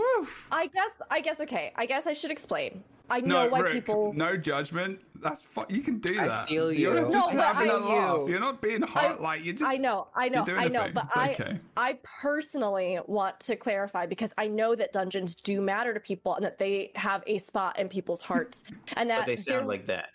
Yes, but that they also... Pretty good impression, though. But that, there was potential with that kind of mode. But truly, really, we are 3x packs in now. they are not doing more dungeons. The dungeons are done. They've not do them after the first expansion. They have not done them ever since. They have not done anything. And it seems like constantly we get new stuff, new content, new things in this game, great new horizons, great story, and people still come in like, but they still didn't do dungeons. And like, they don't do that. They 100%. I've gotten many comments on my videos on reviews, and they're like, I really wanted dungeons. And I'm like, when was the last time you played Guild Wars 2? Didn't we get mini dungeons though in Into Dragons? Yes, and I love those, like the little mini ones in the open world. Yeah, like the thing is that I understand why they mattered to people, but I also think we have to move on. It is content they chose not to develop, and there were many reasons for it. And I've seen people even since with this currency chain be so upset because they're like, now this dungeon will never be run. And I'm like, it is dead content that they are not actively developing. You're like, yeah, it is literally like 3 people in a corner, just like on a leaderboard of different characters, just like timing themselves. And whereas like, and I get like people, it's true, Rick, you're right. You know, the reason they do it. Because I'm not going to say the word. It's not but like, I know what you mean. Is that I don't want to undermine why people love it, because I know that you do, but at the same time, boy howdy does it just draw back the energy always in a way that does not even need to be said or voiced or done. Like, this is not content they are going to develop. We have to accept that. So with this currency change that came so unexpectedly, what I wanted to say about it is the fact that I have seen, Kroof, just like you said, more people than ever wanting to do dungeons. And like, if you get people in the door because they realize, hey, this one I could never get cues for, this one that I could never figure out, this one that I could never do, but now I can get the gear I wanted from it. Like, you might even see those players engaging with this in a way that they haven't, wanting to try the other dungeons to get the story. Like, they changed a lot of stuff here with this in a small way, but like in a way that I think was important. So all of this to say, no, I don't think they should put mount skins in that's dungeons. what I was wondering. You don't think that. Because... You don't think that. Also, you don't really get mounts in the core game anyway, so... No. So, like... I just, like, I don't what think if they were only usable in the dungeons? Like a new mount, only usable in dungeons? I think I don't even need to look at your face right now. And I can just hear in your voice what you're trying to do. I actually commented that. I was streaming dungeons and I was like, it's so good that I can't mount up in a dungeon. I was so used to mounting up. Anyway. Yeah. So it's one of those things where, I see in here they locked armored story completion of dungeons. So like you still have to at least set foot in and like get the, you know. have to do the story. Yeah, I think that was so smart as a way as well to like empower players that are new to the game and in the core story to engage with those dungeons and then get something nice cosmetically for their returns, because let's be real, core game armor is a little rough. Like, it's just a little rough in spots. Yeah. And so to have the actual armor and stuff from the dungeons, okay, I'm glad that you like it, it's aging. It's aging, perhaps. It's realistic fantasy rather than like... Yes, it's different in design. I like the design, but the pixels are pixelating. The pixels are pixelating. Oh, yeah, that's true. That is true. Yes, yeah. I know what you're trying to say. I'm just taking it. No, but Jebro, you're right. And like, there are people who will like that style more, right? Or like that kind of more realistic fantasy, medieval fantasy. They don't want to be Rainbow Sparkle Barf like me, and I accept that. But yeah, I think that there are many ways to do this. Sorry. There are many ways to do this. I even saw in chat the suggestion of like release the same skin, but kind of like how we have the variants now for Oreen, make like different variants that have, you know, minor cosmetic whatever for different game modes. Yeah. So like you could release a whole set across the board for different game modes, but have again these minor variations. Or I don't know. I think that, Kroof, what you said makes the most sense to me. Release them here or there into the game, make them achievements for a variety of things. I mean, you could even put one behind newer map completion, like complete all the maps in a new expansion. There you get a mount. Like that would be like I think that would be a good compromise to reach both from casual to hardcore. And honestly, the raids are already really accessible. If this was a currency-based thing, right? You don't even have to clear a boss to still get currency. So you can go in and you can just try to the best of your abilities and, you know, you'll still get some return, which I think a lot of people don't realize because it's very different than other MMOs. So if they did something like that, again, I think it would still be accessible. Of course, if you locked it behind something like the challenge modes of strikes, that would be really rewarding if it was gorgeous and it was like a really great skin. But of course, that would be for end game players as a reward, and you would have to do that. And I think that's also valid, you know? True. Yeah, I think them doing the whole currency thing, like you said, you know, Dungeons is a dead mode. People don't stream it, people don't play it, people don't. And yeah, sure, there's gonna be a little bit of insurgence of gameplay for Dungeons, like when they change the currency, because obviously now I have 3,000. So if you don't know context, they changed. When you do especially if you're a newer player, or if you're a player who's never really engaged in Dungeons much, and you haven't had to farm a specific rune, is it Monk rune? Which I think I've farmed that so much, which is a healing support rune, which is only available in the dungeon or by maybe getting rid of some armor or whatever. And what are they going to do with the dungeon reward tracks for PvP and Warriors World? They're still the same. This is the same. They just changed the currency. That's literally what I did. I guess. Yeah, all right. But like, it seems less interesting. Sorry. I will forget what I'm talking about, which is what I just did. But like, so what they did is they changed all the miniature currencies. The currency you have for specific dungeons. So it was like Ascalonian tiers or whatever. It wasn't. But like you would have a dungeon currency for a dungeon. They just made it so it's just one currency across the whole thing, which is good because now people can go and do one dungeon, they can farm that, and they can get the items from others.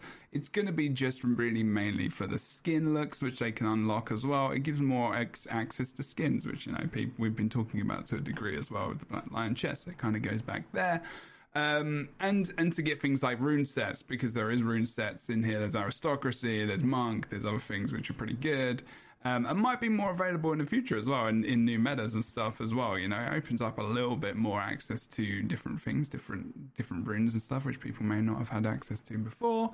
But yeah, you know, it's in the long run, it's not going to increase dungeon participation that much. It's just easier to get some stuff you need.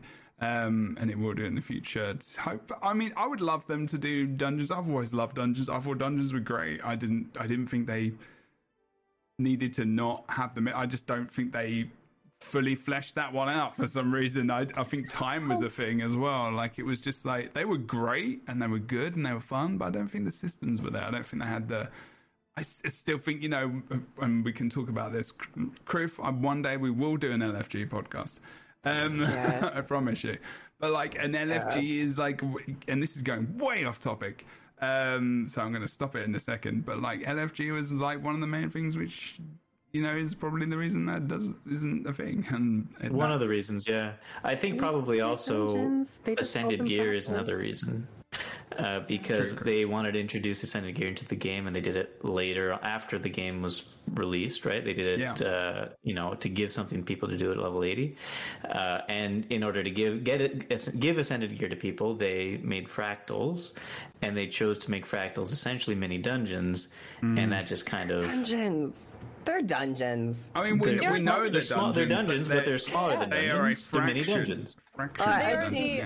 Yeah, the initial design of dungeons, I feel, was too grand for, you know, a consistency. Well, no, I think that's fair, but I think more than that, I think it's the reward system is the issue with dungeons, and it's because they had a specific reward system that they introduced for dungeons, and you get special armor, you get special weapons, and each one is like in their own little pocket, right? Now it's changed, obviously, but they were all in their own little pockets. Yeah.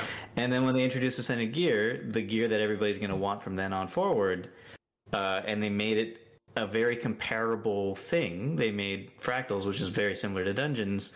They can't make new dungeons after that because they'll go back to the old dungeon reward structure, and it's not as good as the Ascended Gear that you get from fractals. So they can't do that anymore. I think there's something to be said about the scalability and like long-term playability of dungeons, because I think it's a very different experience having, if you were someone who played them at release or like farmed them at the end of core game, like when that was current content, versus somebody that comes in now. I find that like going into a fractal for me feels more like a balanced experience, right? Like I truly believe that dungeons did just evolve into fractals, because if you look at what dungeons are in other MMOs, that is what fractals are, right? This kind of instanced content that is essentially like a wing of a dungeon. It is like dungeons as we would think of them in core game, Guild Wars 2, I mean. that is how most other MMOs structure it. It's, a small adventure that you take with a party, and with Fractals, with like the scaling system and other things with that, you get like an increased level of challenge. But even so, when you go in, it feels like a much more directed, we go through, here's this trash, here's our stuff, we fight the boss has this little mechanic, we do this thing. Whereas in Dungeons, if you come in now as a new player to run those, and you manage to get a group, most likely who are veterans that want to run with you, unless you and all your new player friends want to go in together, it's like, what is even happening? Like, the other people are so far beyond you. They're doing weird tricks where they're standing on a rock and they're falling off at exactly the right angle to get over somewhere. There's a whole hallway of traps. No one waits for you. No, you don't know where you are. You're like, did you fight a boss? Where's the boss? Like, how do I exist in this space? Yeah, I see what you're saying there, but that's more like how people interact with it nowadays. Like the people who only do dungeons, how they interact with that nowadays, rather than the content itself. The content itself, I would say, it's more dungeons turn into fractals, just like raids are turning into strikes. They're very similar transition in both scenarios, right? That's something that they've done since the launch of this game. They've not been afraid to experiment. Is the polite way I'm going to put that. And also, and I think that's good. It's important to be innovative, and they have been innovative in the MMORPG market, because they've been here for 10 years almost. We're there. Like, for so long, they're still going. There's still people playing their game, and there are very valid reasons for that. And there are many MMOs over the course of that time period where, they have gone by the wayside, and they still are. Like, even new ones coming out, they're dying.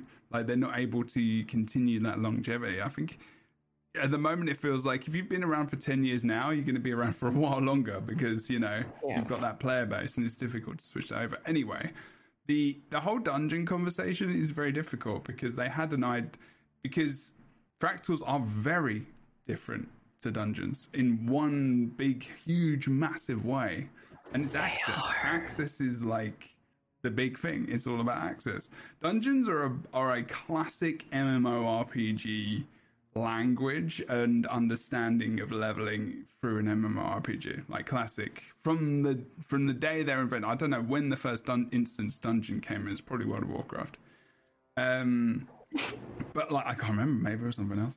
But like, this is a thing that, as you go along in an MMORPG, you're going to hit a dungeon depending on which level you're going to be, whether or not it's every 10, whether or not it's every 5, whether or not it's like 16 and then 18 or whatever it is in WoW. And the experience you're going to get. You're going to get a couple of bosses, you're going to get trash, you're going to get the things. Then Guild Wars 2 changes it up and says, like it's fractals, like is the end game for small pie content, like instant content, and it's smaller, and it is another gear set, which is something which Boots brought up, which is a very valid point as well. That's the transition from exotic gear to then ascended gear, which makes sense. And also dungeons at level 80, you can, or slightly under, you can start doing explorable. Actually, no, you can start doing explorable 30s, 40s, can't remember. But 35. Like, yeah, something like that. To get rares, then it's exotics, then it's ascended, technically. And dungeons were back in the day. Dungeons were the end game, Ra, Citadel of Flame, those specific things. They were the end game, along with temples, which were in awe. And then, so there was this classic kind of transition, and then dungeons got left behind, obviously, because of fractals, which came in really early in the game, by the way. This isn't like this wasn't like a new thing. They've been around almost since launch, I feel like that was always the plan. Like, fractals were always the plan. I don't think they were going to develop dungeons further. I mean, go and look at when the first fractal was released, trust me. Like, it was like 6 months into the game. Yeah, it'd be weird if they weren't developing it. They would have, and also the dungeon team was disbanded very, very early into. I think they were disbanded maybe before launch. I want to say almost. I think, or really close to launch. Like, they actually disbanded that team. I don't think anyone even. Well, it's been a long time. Works anymore. But anyway, general point is they had a function. It worked at the time. They don't work anymore. Get smaller versions. Get fractal versions of the dungeons into endgame. Like, use that content, use the bosses that were fantastic, that I actually love, and some of the mechanics in there, because it is really good. Like, the dungeons are great. And like you said, like, as a community, that's just a personal opinion, maybe. No, they are great. Like, I don't think... Well, I think there's actually issues with fractal bosses, too. But I wouldn't consider fighting a boss and you never see their mechanics as being great. And that's but that's because that was because of power. Like, if you leveled through the game and you played them in story mode, they were genuine. And the balance was so much different back then too. Like, there was no break bars. That's why I'm like, I wouldn't want there's only dungeons. Defiance and. Yeah. I don't think dungeons need to come into fractals. If anything, I think fractals need to be deconstructed into dungeons. I'm not and into the more classical design, because I feel like the one thing, if you have the word fractal, you'll always think of agony resistance. We need this podcast as well. We do. We have pretty much set off on a whole nother podcast right now, which is good. This is okay, Karif. But what I'm just going to say is, like, if you keep the title of fractals, and that with that title, you'll always think of agony resistance. But I would love to see agony resistance go, because it is a huge barrier to entry for people, and it feels almost unnecessary at this point. So I would love to see, for marketing purposes and, for branding, for fractals to kind of be funneled into the more classical dungeon idea. Yeah, and then the tiers can still exist. And so you'll have tier 1, your easy endgame dungeons, tier 2, harder, tier 3, agony level dungeons where they're incredibly difficult. So you're talking change the language so it's marketed to people so they understand what the hell fractals are before they even get into the game. I would say change the language around fractals, but importantly, just change the agony resistance system. And the core dungeons, I find them as being a really great progression. So if we're looking at strike missions as a way to progress to raids, I see dungeons as a very obvious progression into fractals. So I don't think they really need to touch dungeons as much. Maybe some of the rewards could be streamlined, because it is weird that when you go and you're trying to gear through dungeons and get your exotics, you have 3 sets of armor and 3 sets of weapons with only 3 stats. That's very old Guild Wars 2 design. I would love to see that updated, but yeah, this is a whole other podcast about dungeons and fractals. Yeah, but we got to have some thoughts here. Like, I don't mind. Just because it's another job doesn't mean we can't pipe in on this, because Rick was doing some. Well, I had a Boots listens to Jebro talk facial journey that I had to just take while listening to Kroof this time around. This is so tough. I do actually. I want to say, just in case anybody thinks I'm a terrible dungeon hater monster, I actually like the idea and concept of dungeons. I definitely am, but I actually like the concept of dungeons. But Kroof, I think you both hit the nail on the head and then said some other things that I was like, maybe I just have absolutely not. No, because for me, I agree with you 100% on the fact that we need fractals more in this game, right? Like, one of the problems for me right now is the fact that if you're looking for just like a range of instanced PvE content to do in the game, it's kind of weird. Like, there's weird niches, and there are certain things that you can run, like strikes are becoming much more with like the new stuff, but it's not like when I log into many other games and I'm like, I just want like a chill dungeon, and I just go and I queue in and there it is and I have fun and I do my little instance thing, right? So for me, I think the really big thing is actually trying to figure out, and they've been working on this, it seems like, but hone in on what they want from this type of content, figure out what they want in the game to include that kind of instance content, and then as much as possible bridge the gap in introducing that to players. So like you were saying, I think fractals, the lore of fractals has almost bizarrely restricted them in a way that has made them so detached from the actual action and in the moment kind of thing. It's not like you're playing through this story and then you get to the point where, like, oh, here's this piece of action about what's actually happening right now. We have a fractal of it. And then it goes into fractals, right? It's this thing where it's like, it's a vision of another world and time. And I'm like, this is cool, and I love how it ties into Mist's lore and everything, but please just give me instanced content that, like, plays into what's happening.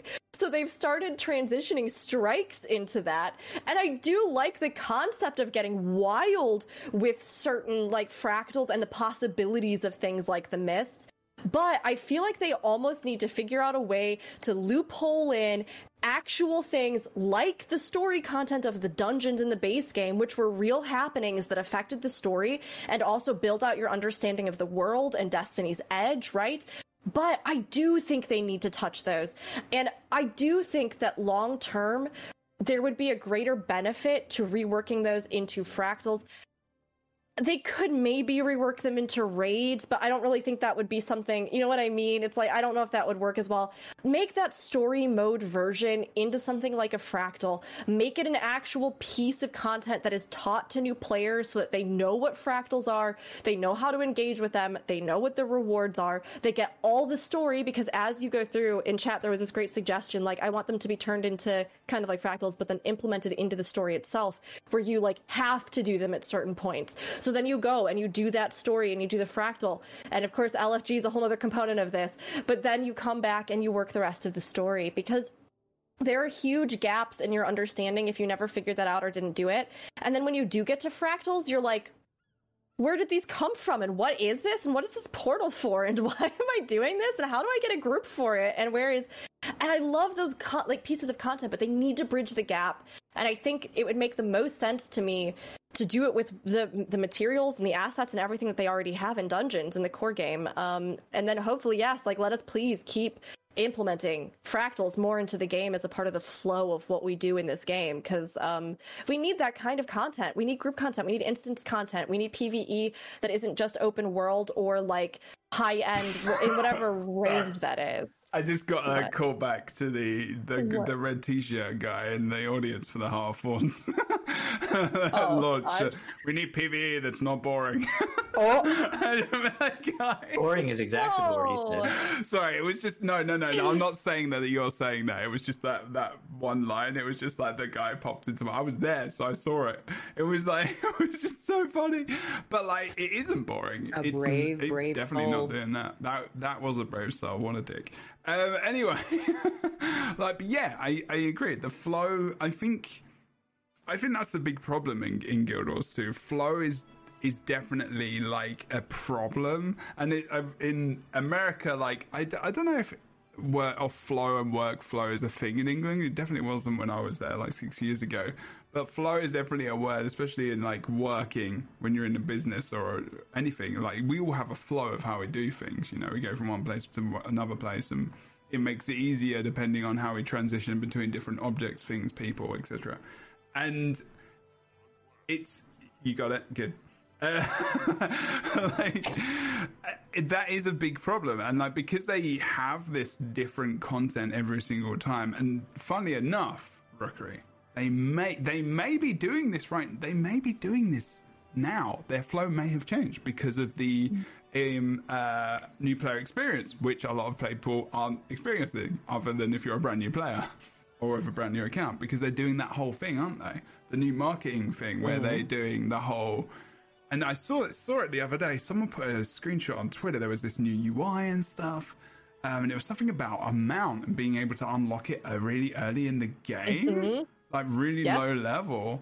I actually had somebody in my chat who was a new player who said that they had unlocked Raptor, I think, in the core game. Yes, that's right. Yeah, you get to try Raptor for, I think, around a day or two. It's only a limited amount of time. But if you buy the game, you can have access to it. Now, I'm not sure about the language, and the way it was worded, it looked like if you bought the core game, you could get that mount specifically forever. And I was like, wait a minute, what? Buy the game? Do you mean buy the expansion? Because you're buying Path of Fire at the very least, because half one's free. And it's like, okay, so what are you buying? It seemed a bit confusing. So if anyone does have that screenshot, I'd love to see it so I can show it on the screen, actually. Oh, I really need to find that. Yeah, someone find it. But it is... I wonder, I do wonder, and I really want some insight from Marina on this, on the UI and some of the systems and how they're transitioning new players to that content, because I think that's such an important... I'm going to put that down as a podcast idea. It's a really, really good topic. Just like content in Guild Wars 2. The title is The Flow in Guild Wars 2. There you go. That's it. That's going to be a good podcast. But I totally agree. Like, there is a lot of disconnection, and I think that has happened because they switched between different ideas of content they want to do, i.e. the seasonal living world stuff. Because they switched from that idea to the living world in terms of something more manageable, where they produce it every couple of months or so, like an episode, compared to the every 2 weeks that they done originally, because they switched from that content, and this is an extreme example, to the living world stuff. They lost an entire season of the story where players felt so disconnected for 9 years that is like a perfect example of a lack of flow. There was a missing bit. And like Rookery, you said before, how like on the last episode, I can't remember if Boots and Crew were here, talking about that missing story, like you were always like, I know these things now. Like I know this was missing. This was not there. And like, that was such a missed experience for a long time. So you can imagine how people feel disconnected from the game at times, even just replaying the story. And I do wonder where that happens along the line of everything, actually. Because if you think about it, there is a big disconnect. Some of the biggest view videos on Guild Wars YouTube is probably Ascended gear, how to get it, where to get it, because there is no explanation. Like, there's no understanding hardly, other than a few little bits of garble here and there. And then there's the disconnection of like how you get into modes, PvP, how you get access to that, what you need for that. What do you need to wear armor? Do you need to wear like, how does that work? World v World, what's that? Is it the same as PvP? Will I just be 80 if I go in there at level 2? Like, there's all this information which really is lacking in the game. I really want to see that leveling experience. I'm wondering if we can all get... I would love to have all our cams, like all our game versions, all 4 of us get a brand new account, new core game, and just have everything like side by side and see if we can see some of that UI and some new information. Anyway, I tried it recently. I didn't get anything. You didn't get anything? So I wonder I didn't get anything. I was so sad. You think they detect like your... Yeah, maybe they've already got your information. My email that I never used? No, not the email, my but IP. like your IP. I don't know laws around that and what that entails, but potentially that could be a thing. I don't know. Anyway, sorry, I rambled for a while. But do you know what I mean? Like, the disconnection like is there, and I think Rookery's like felt it, especially like, you know, you've been playing the game for ages anyway. But like, even just like from when you started playing, like some of the connections, you're probably like, where are we? Like, what's happening? Why are we here? And you're talking about dungeons, and I was like, yeah, like if you go in there now, I was thinking about Ascalonian Catacombs, and I was thinking, damn, those traps are oppressive. They are awesome. They are awesome, awful. Like, they are just putting you on the floor every opportunity. And then you're right, people just stand on top of the random columns and pillars and stuff and DPS the boss from range. And I was like, all these things are popping in my head, and I was like, that was the community coming out of different tactics at the time. Design flaws. No, I mean, but that kind of thing is okay at the time, but like later down the line, it absolutely is. But like 10 years ago, but funnily enough, I have a whole video coming out about this. Well, but remember, MMORPG design 10 years ago is very different to now. And back then, that was a standard thing. Oh, it definitely was. No, like, Guild Wars 2 is a great innovator on that front. Yeah, of course. It was a huge aspect of Guild Wars 2's game. Well, spoilers for my upcoming video. But like, Guild Wars 2 never had structure.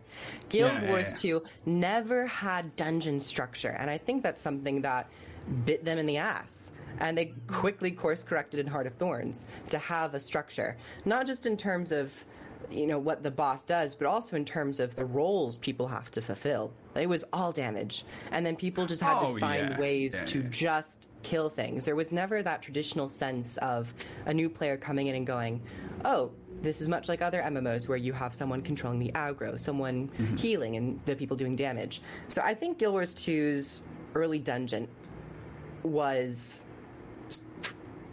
it didn't set them up for success.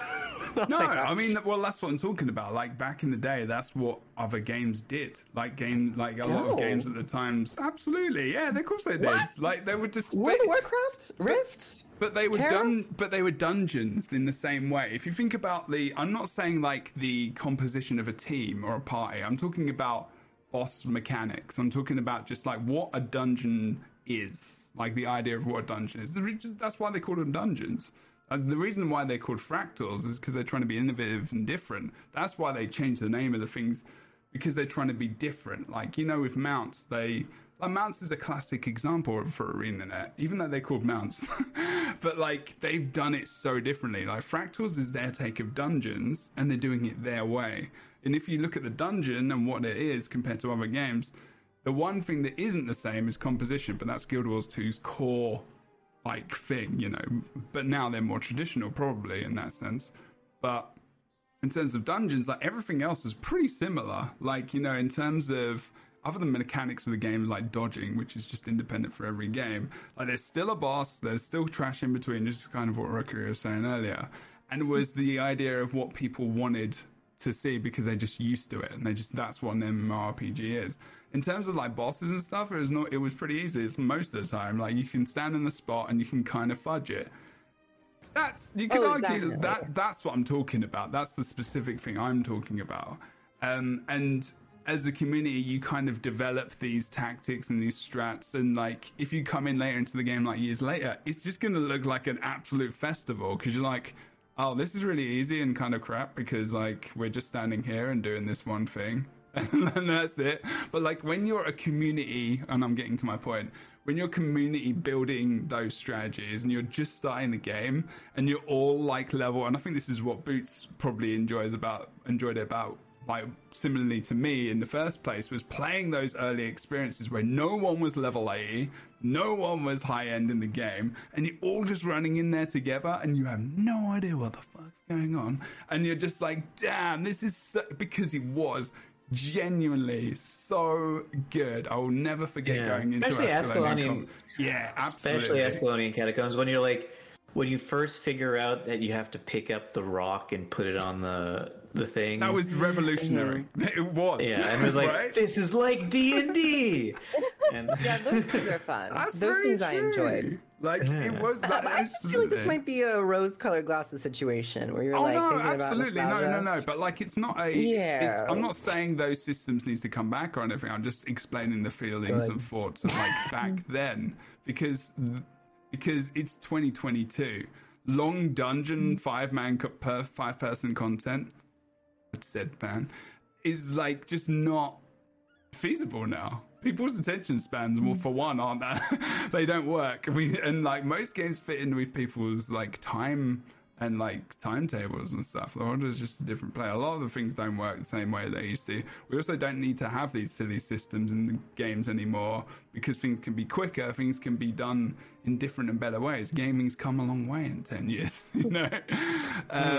But like, I just, those dungeons, I think, rose-colored glasses, like, that's fair. That's definitely fair. There's like, at the time, I have a lot of good memories of those dungeons.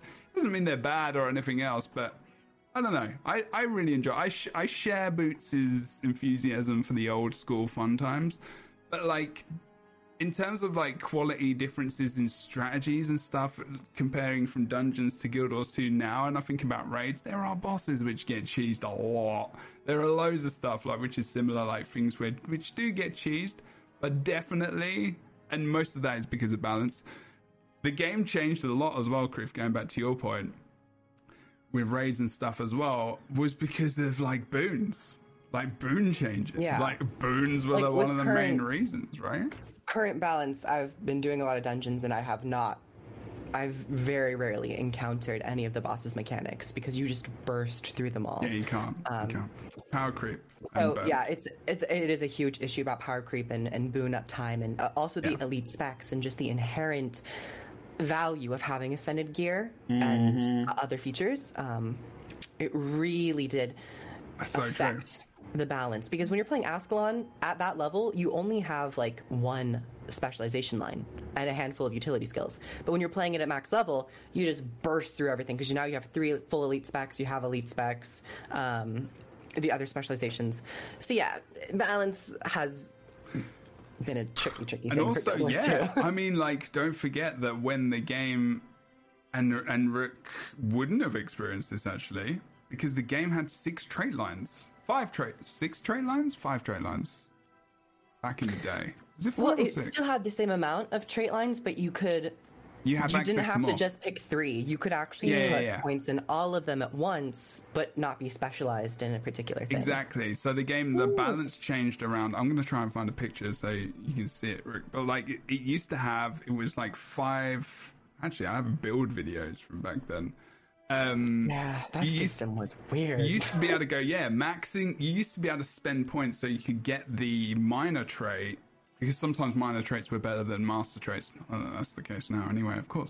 But like, so you could go to a certain place. So like in Support Guardian in PvP, you would go only as far as to get the bubble on res, which is the first major trait. And you would go like hard into the other 2 support lines. So it was like, I kind of miss it a little bit because I would like kind of that, min-maxing in a way a little bit at times. But like, even that, like thinking about that balance as well and how much, in dungeons and stuff, that would have changed things. The game has changed so much. I'm sorry for like rambling and like talking about the old games. I'm rambling a lot. But like, it's been a week. It's been an emotional week. And yeah, I don't know. I'm not trying to say anything. Proof, I will look forward to that video immensely. I am very excited to see that video. I'm working on it tonight. Hopefully it'll be done tonight. Because it's a good one. It is a very different experience, and I think that some of these strange little gaps, again, aren't maybe as noticeable to veteran players who, like, throughout the evolution were able to evolve with the game, right? And learn these things that were changing and coming in. I did always feel a big disparity there. I honestly wish that I had gone through those dungeons first with a bunch of new players that had never done them. Like, honestly, I really wish that. And I didn't know because, at the time as well, I had no idea how to even find other new players because the only people that wanted to run them were like veteran players that were really excited about them. And like, so when I went in, excitement is such a big thing and communities sometimes forget what it means. But like, this also goes back to many things that we've talked about and that I hope that they might even be addressing, possibly adding in some of these training arenas, possibly adding in, right? Because the way that these are introduced and because of power creep and because of all these other things, and because you don't really have a basis of understanding as a new player that they were end game content, and you don't really like, and you get mail that just tells you to go to them, right? I had no idea. I was expecting something from other MMOs. I was expecting something like Dungeons. I was expecting, and so for me coming into it, I truly did not understand even the fundamental skill set at that time that I would need to use in this. So when I talk about the hallway of traps, the reason that stands out to me so much is because I didn't know stability existed. I didn't know what I needed to use for anything. And for me, it was like being in a hell blender because all of these veteran players like were halfway across the map. And some of this also was because at the time, newer to the game and less confident in myself as streaming, right? I didn't know how to just say, get your asses back here, so help me. So they were halfway across the map. There might be one person who's trying to offer me advice about just jump across it. Just go fast. just run. And I'm stuck in this hallway where I just keep dying, and I'm like, what kind of nightmare fuel is this? Why is this happening to me? How am I supposed to get through this? I literally don't understand what is even going on with this, and I'm just dead, and they keep having to come all the way back to try and res me and try to get me through. And the thing is that I said, I wish I could have experienced it with new players at the time of release, because I love journeys that are about discovery, where you're going through oh my gosh, the trap killed us all. Okay, well, what do we have? What are we how do we get through it? Is there a way to disable it? How do Someone go on Mesmer, make a portal. Yes. But the disparity in the disparity between a new player playing through the game at the pace that they play through now, hitting those dungeons, maybe not having a great understanding of all of their kit, not realizing that they are were end game, not understand, you know what I mean? So there's all these weird little hangups with it, and that I think even long term, there have been several other MMOs that tried to experiment a little bit more with this exploratory dungeon kind of feel. And almost all of them have had to shift away from that and make it much more streamlined. Oftentimes, I think because of the disparity in understanding and skill that causes these massive gaps between new players and veteran players running the same piece of content. And so it's like having something that is... Oh, go ahead. I was going to say also probably, I mean, making explorable dungeons nice, especially the first time around, but then repeat it, people are just going to streamline it, right? People are just going to take the path of least resistance. And then at that point, from a developer standpoint, is probably feeling more like, why do we do all this extra stuff to make it explorable? I can't even imagine what it's like to be a dev sometimes. I hear the stories. I know what I mean. Yeah, but it felt so weird to me going through those, and it didn't always feel like a positive experience because I didn't feel like I understood half of what was happening, and the way that I inherently wanted to engage with them, I was being actively discouraged from doing. Actively being discouraged from trying to engage the mobs. Actively being discouraged from trying to just move through a space and explore it when people knew the shortcut, right? So, all of this to say, yeah, there are a lot of... This happens in every game, and there's going to be weird disparities where there are certain gaps in style of content and content direction changes, because obviously MMOs are developed for far longer than most other single-release, single-player games. So how they go back and address this, I don't really know if they will. It may just always be that dungeons are kind of what they are, and you just experience them, which is also fine. But it is so important to start bridging this gap, because like we've said, I think, especially with the Steam release, both with the cash shop and with elements of new player experience, right? There's going to be a lot more eyes on the game and a lot more people who are trying to size up, like, okay, what is this MMO? Maybe I never tried it before, but like, what's their cash shop like? Okay, and if I go through, what kind of content is there? Dungeons? But wait, dungeons don't exist after the... Okay, well then, but what is there but dungeon? Okay, and then, you know, like... I mean, definitely that is like a big issue too. I know a few like bigger streamers tried out Guild Wars 2 for a little bit, and like, I think one of the clips I remember seeing was talking about the mounts, and it was like, oh man, that mount looks awesome. So is it earnable in game? How do you get it? And so so like, yeah, so so I think that's I think because right now, for whatever reason, probably because they're so good, Guild Wars 2 is known as that MMO who has fantastic mounts. It probably would be a good idea to put some interesting looking mount skins earnable in games so that people don't get turned off by that aspect. It is interesting. Like, so much of the game... Oh, man, this is definitely... I'm written some ideas for this being a podcast. Like, you know, it's... If you think about MMOs and, like, so MMOs that have been around for so long, and you think about how do they bring the essence of what and the life and what and that MMORPG is now into the present for a new player. How do you transfer that experience when so much is reliant upon an expansion or a future experience that you need to have had in the game, whether or not it's hours, whether or not it's story locks, whether or not it's, you know, a level that you have to be to unlock a class, you know, those experiences that someone may really connect to, but doesn't get that opportunity because they have to spend the time. And all it is just a road that you travel down. But you miss this experience. And that's why what's interesting about that Raptor experience a new player has. Like, what is the difference? Whereas, you know, older players like us, I'm sure you've all said it in some way or another. Should I boost to 80 and go and play Heart of Thorns? And the first thing I'll say is, no, experience the world. But now, like after now thinking about it, I'm like, maybe go get a glider and go back. Do you know what I mean? Like, maybe get that new thing and then go back. But also, the game is, but like, that's nostalgia, and that's those glasses you're talking about, Kruth, about my first experience and trying to think, how can that be replicated from 9 years ago to now? And it's like, but they need to have their own independent experiences, and maybe the best experience they can have is bringing new content to the past and, you know, locating it there. I mean, it's a very cool and awesome conversation to have. have a video on the whole entire Steam release that I also just released. Proof you are prolific. Let me just say. Let's watch it live. I don't know, these out there.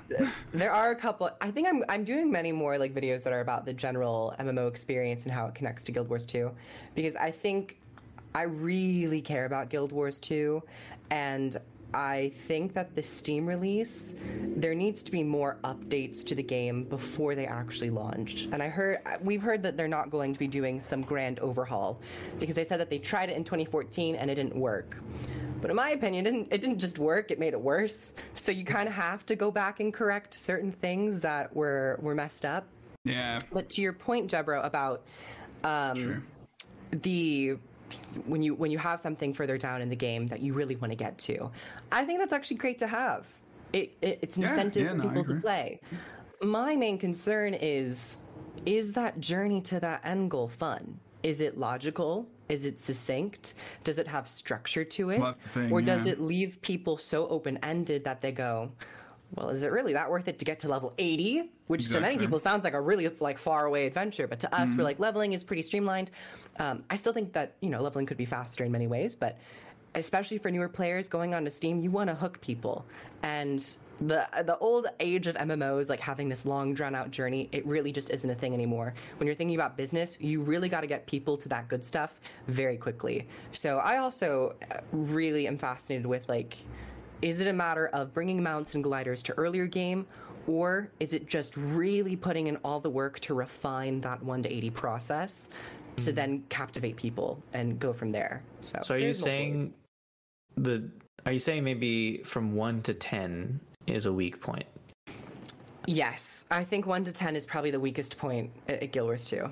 Which is rough because it's the most important. That's what I'm saying. Like, it starts with a great hook with like the first instance, and it immediately drops. Like, it plummets so fast, which is in part the story stuff, but also in terms of gameplay. When you're creating your character, you don't know what your gameplay is going to be like. When you're going on an elementalist, you're like, oh, mage, and then you're equipped with a dagger, and you're like, go play melee, and you're like, I didn't expect this. And you're like, how do I go about this? How do I interact with the world? Where do I go? Well, I mean, that brings me to the thought of, we are really going off on one today, aren't we? This is like, I'm loving this combo. We're going to be sticking to the docket. I'm loving this combo, though. I'm really enjoying it. Just to note. That makes me think of like more Eastern MMORPGs and how they have those descriptions of like with the weapons and stuff, and they even have small video sections where they're like, they show you the combat and stuff. And I'm thinking, damn, you're right. You're so right. And if you're an engineer and you play the game for the first time, you are going to quit the game. You're going to quit the game because you have a pistol and it's not fun. And then you're like, when do I get other weapons? And then you suddenly realize that you're an engineer and you only have 3 or 4 like choices, really. And yeah, there is some real lack of explanation of things. But then I think, there was a reason why we continued to play 10 years later.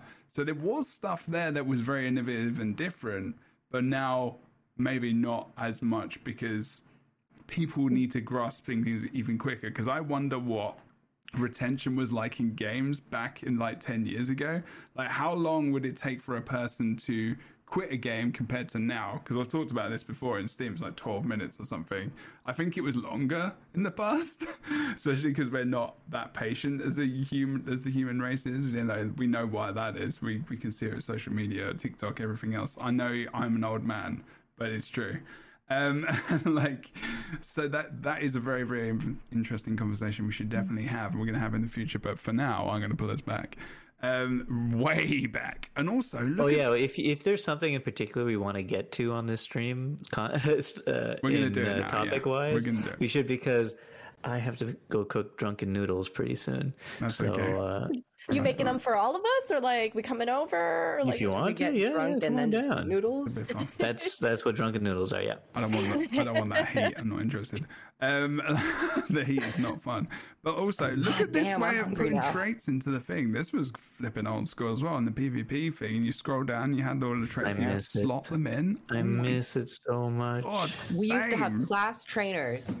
Yeah, we used to have people that you have to go to unlock these systems. Yeah. I think we should bring class trainers back to also teach people the game, like to teach people the game, not to do this. There's also not to do that, but like a respect tome that a guy sold that you have to go to.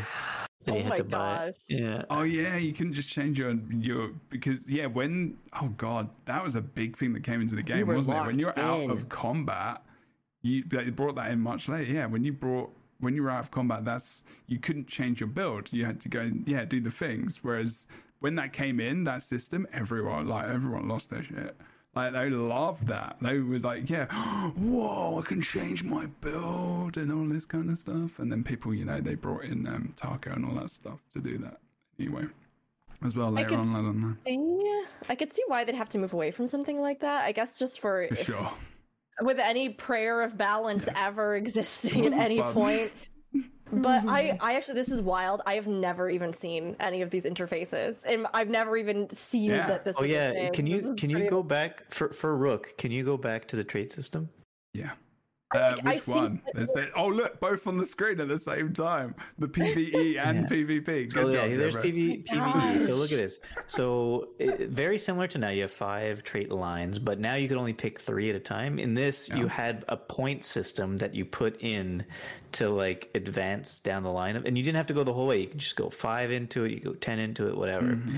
I loved it because it added so much customizability, and so that's what brought about the first Bootspad build. It was like that, and I was actually sad when they went to the new version in Heart of Thorns with the specializations and stuff because it reduced the amount of customization so much. Yeah, and not just traits, but by going down a line, it actually gave you attributes. So attributes were not just on gear. So if exactly, there you go. Yeah, if you look at that makes you'd be like, why would you just put 2 points into a line and not get anything? Because you were getting stats as well. Exactly. So like the whole balance, it was so wild and complicated and convoluted. I completely wow. I completely forgot about that. I got eagle eyes. Like, awesome. Yeah, but there was this, I was talking about earlier, there was that one trait, and it's still in the game, the res for, now each class has got it. They've got a res utility specifically, Necro, it's got a bit too many. But that Guardian bubble, when you just res, but was that the bomb you put down? Engineer had a res trait, but it was gotten taken away. It was when you died. You died, you put down a bunch of med packs. Yeah, that was one of bombs, them. I think it was the med packs. Yeah. And so you were able. I made a build. You were able to res yourself with a resurrection elixir, and I think something else. You put them down as you're about to die. That's how you use it anyway. They can't stop you in time, and then you get resurrected, and then heal back up to full because you have all the med packs around you. Oh right, yeah, cool. Well, that's what I've been doing recently. I've been playing core. The best. I still love core builds in this game. I still play them. I'm trying to bring bombs back at the moment in PvP. Nice. It's not working, unfortunately, because the balance is so bad. But sorry, devs. They've just forgotten about the game mode.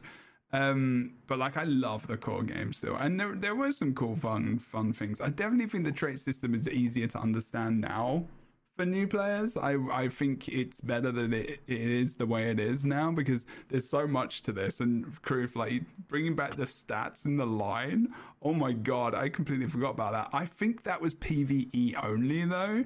I don't think that was PvP. Yeah, no, because you had your amulets for PvP. Yeah, that's right. Yeah. That would have been, although you know what, I kind of maybe want, but that would have been kind of cool actually.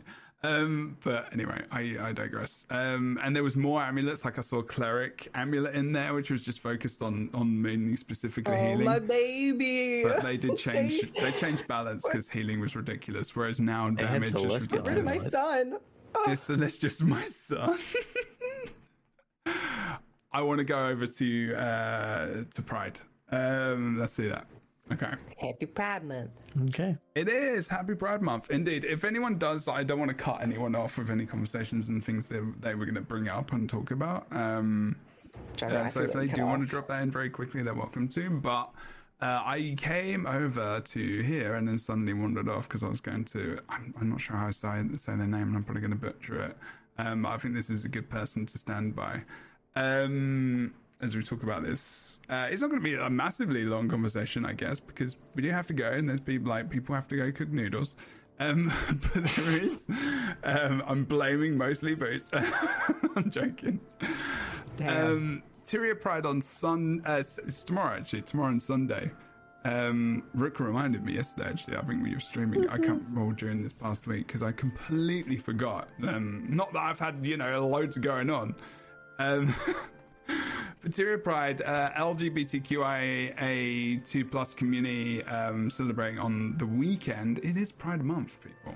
It is Pride Month. Our awesome LGBTQ family people. Community members within the stream, on this podcast as well, allies, which I consider myself to be, will be walking on the weekend for Pride on NA and EU. Rook, do you want to tell us any more about, do you want to tell us some of the what are you doing for Pride this weekend? Is there something going on in the game? Kroof, do you have plans this weekend, or were you thinking about doing anything on Sunday? Oh, you just moved it to I don't know. Kroof? My schedule's kind of open, I guess. Sunday I might be around. Oh my gosh, did you I don't know, did you maybe want to go to the Pride March together? And maybe with Glenn too, if you want to I gotta get my community service in somehow. We are going to be doing community service on Sunday. No, yes, we are. We're going to be co-streaming the Pride March, the NA Pride March at 4 p.m. CT on Sunday over on my channel, alongside Glenn on Hell. Possibly maybe Jebro, although I need to message everybody about that, but Jeb showed some interest. But everybody is super, super welcome, and yes, it's going to be a fantastic time, whether you yourself are LGBTQIA+, or you're an ally. Come, show some support, show some love, show some visibility for these kinds of efforts in game. We're going to be raising money for a fantastic organization. I got too excited, I ran out of air for a second. You did. For a fantastic organization, Rainbow Railroad, which is what Tyria Pride. I don't know if they raised money for it last year too, but or a different one. So. But maybe it's Trevor Project last year. Maybe. I can't remember. But there's going to be giveaways. There's going to be lots of stuff, and they do have EU and NA times for both of those days, Saturday and Sunday, so that you'll be able to attend if you'd like to. And like I said, they'll give away stuff in game, and then if you donate, you'll also get entered into raffles for various other prizes, including art commissions and things like that too. So it's a great cause, and it'll be a great time. Awesome. Yes. Everyone should Come go. check us out Sunday. And I believe Lara is doing it on Saturday. So if you're interested, you can head over to Lara's channel tomorrow and celebrate some stuff in game. Yay. I will probably join you if you don't mind a bald English old man joining you. I will probably join you. It is. Yeah, I don't know. We'll have to talk to the council. Okay. Yeah, we'll ask everyone privately and then let you know. Do it. Jebro, Gate cat. I have a request for you. What? Do you have face paint? I have red face paint and blue. And I was blue. going to ask if you could make your bald head rainbow. That's a lot.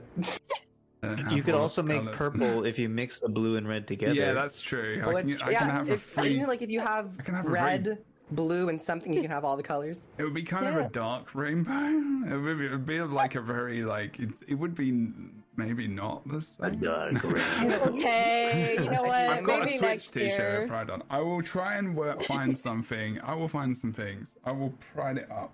I promise. I wish I had with rainbow red and wig. blue and purple, you could do like a Bowie thing. True. I mean, I could put I can do some stuff for it. The thing is, I'm very I want to be more quiet on that day. Why? Oh. Okay. I think Rick maybe knows why. I don't know. I'm more of an I'm Yes, that you want everyone else to have their moment to shine and be there absolutely. to support. Yes. It's not for me specifically. It's for I am joining in because my friends, it's important to them, and I want to support them. It's not my day, but I will do a thing. I will try and do a thing to join in the spirit of things. But do you know what I mean? I think it's just a personal, like... Yes, I understand. It's... Yes, and I think a lot of us can feel this too, right? That there's a sense of, like, especially now when there's been so much talk about this, and we've seen so much more visibility of talk about this online, Yeah. the idea of, like, I don't want to infringe on a community that, like, I absolutely support, but, like, I don't want to be trying to hog the spotlight or, like, be there if I'm not welcome or, you know, those sorts of things. But I will say this about Pride, and of course every individual is going to have their own thought and feeling on this, but now more than ever, be loud. Yeah, like, be loud. Even in your Yes. allyship. Like, please contact your senators. If you're in a state or you're in a country where, like, there are these terrible things. Yes, like, there are these horrible anti-trans laws that are happening right now. Yeah. There's all this stuff that is just, like, despicable that's occurring right now. So be loud. Offer shelter to those who need it if we get to that point. Contact people, support organizations, come to things like Pride. And yes, like, absolutely, listen to people, listen to their journeys, listen to their stories, listen to their experiences, and don't feel like, you know, I mean, yes, like, well, I'm here and I'm straight and I'm going to tell you all about it. I knew I loved the opposite gender my whole life. Like, of course, but, like, I think very few people would actually do that. You know what I mean? Everyone is welcome at Pride. I would, and that's why I'm not invited. True. No, if you want, if you want to come to, we can work this out. Everybody can come to Pride. I'll figure out how to get all the cameras to go. I'll do it. Your computer is going to explode. It's gonna just explode.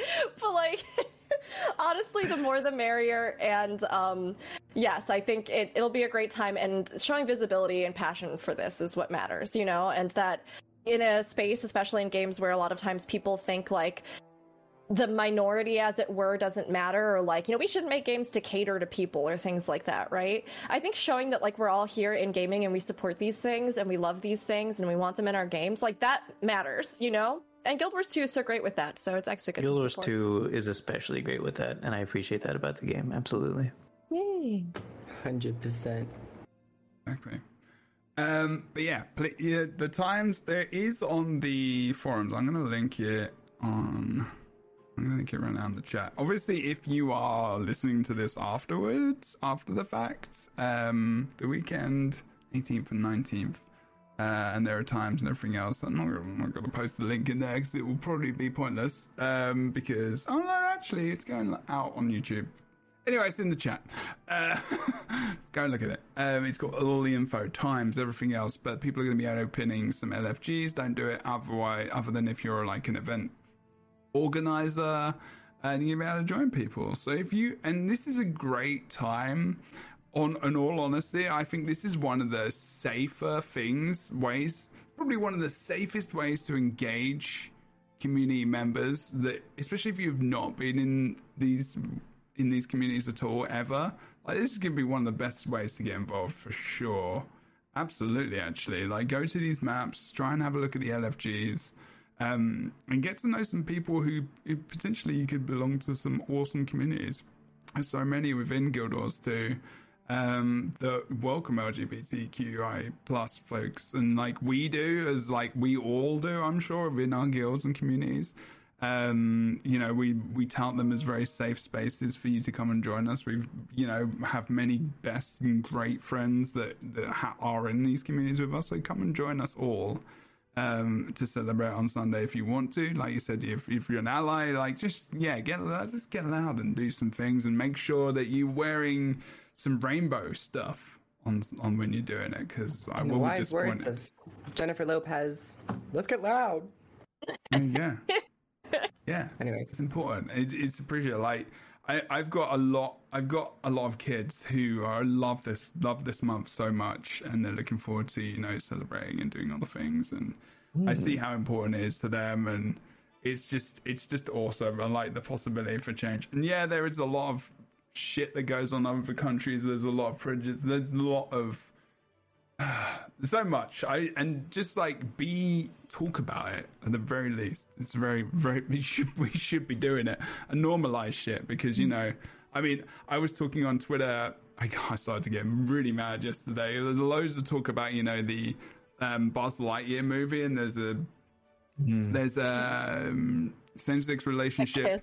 Yeah, they're the kiss. Yeah, like people are like, oh, this shouldn't be in a kids movie and all this stuff. I'm like, kids movie? It's teaching them about relationships. Like it should be in a kids fucking movie. Gay. What are you talking? Yeah, they're making our kids, and I'm just like, well, some of your kids are gay. Like that's cool. Like let's show them that is a normal thing and that is okay. Really, really early.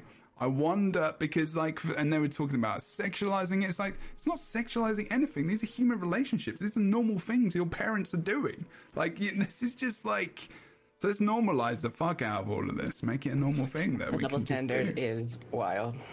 I know, it's so weird.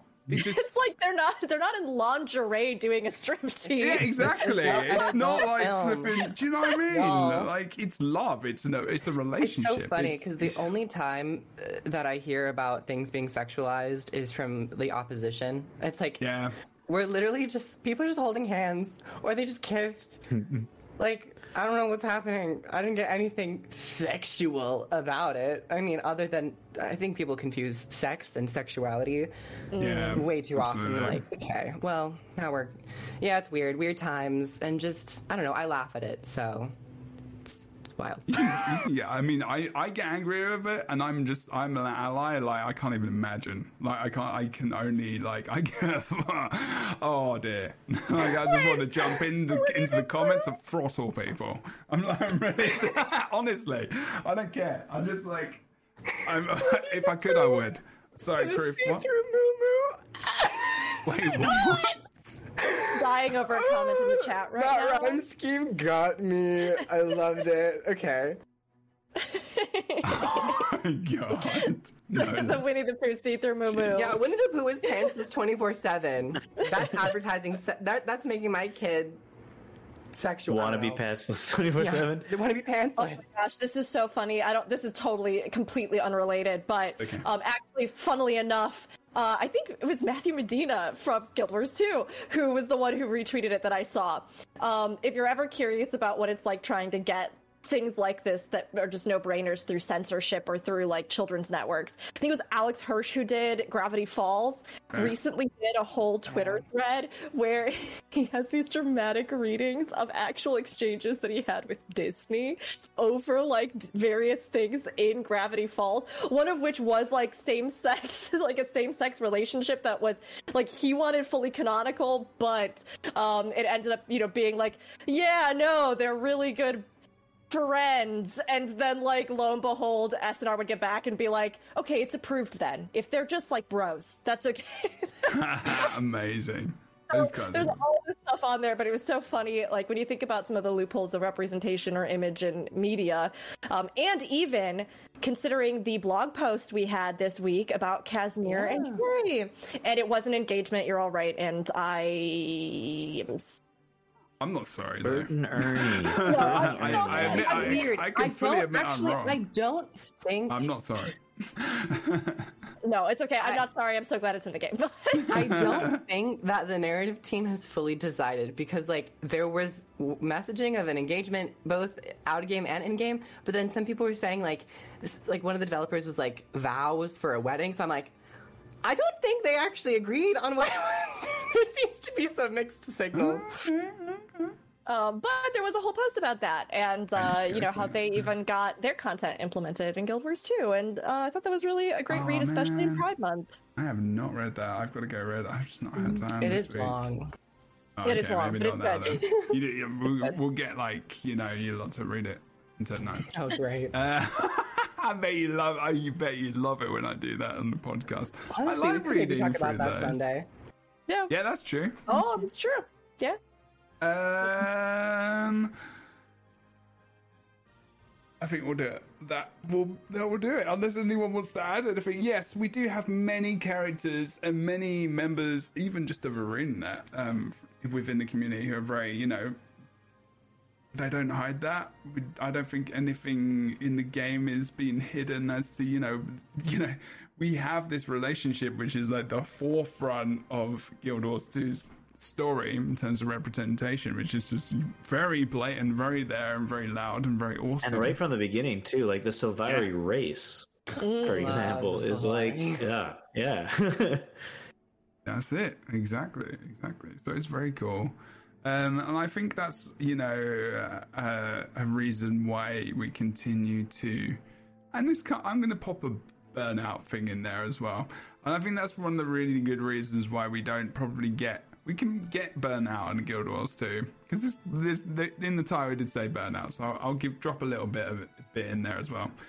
But like, this is one of those games where you can feel like, it's like a family. You can come back, you can pop in and out, you can be gone for a while, and you can come back, and you know that there's these core values within the game that will always remain, no matter where they started. They've been there from the beginning, and as we have developed in the world, and obviously, hopefully, and grown, they have grown as well, and like they will continue to grow in a positive way.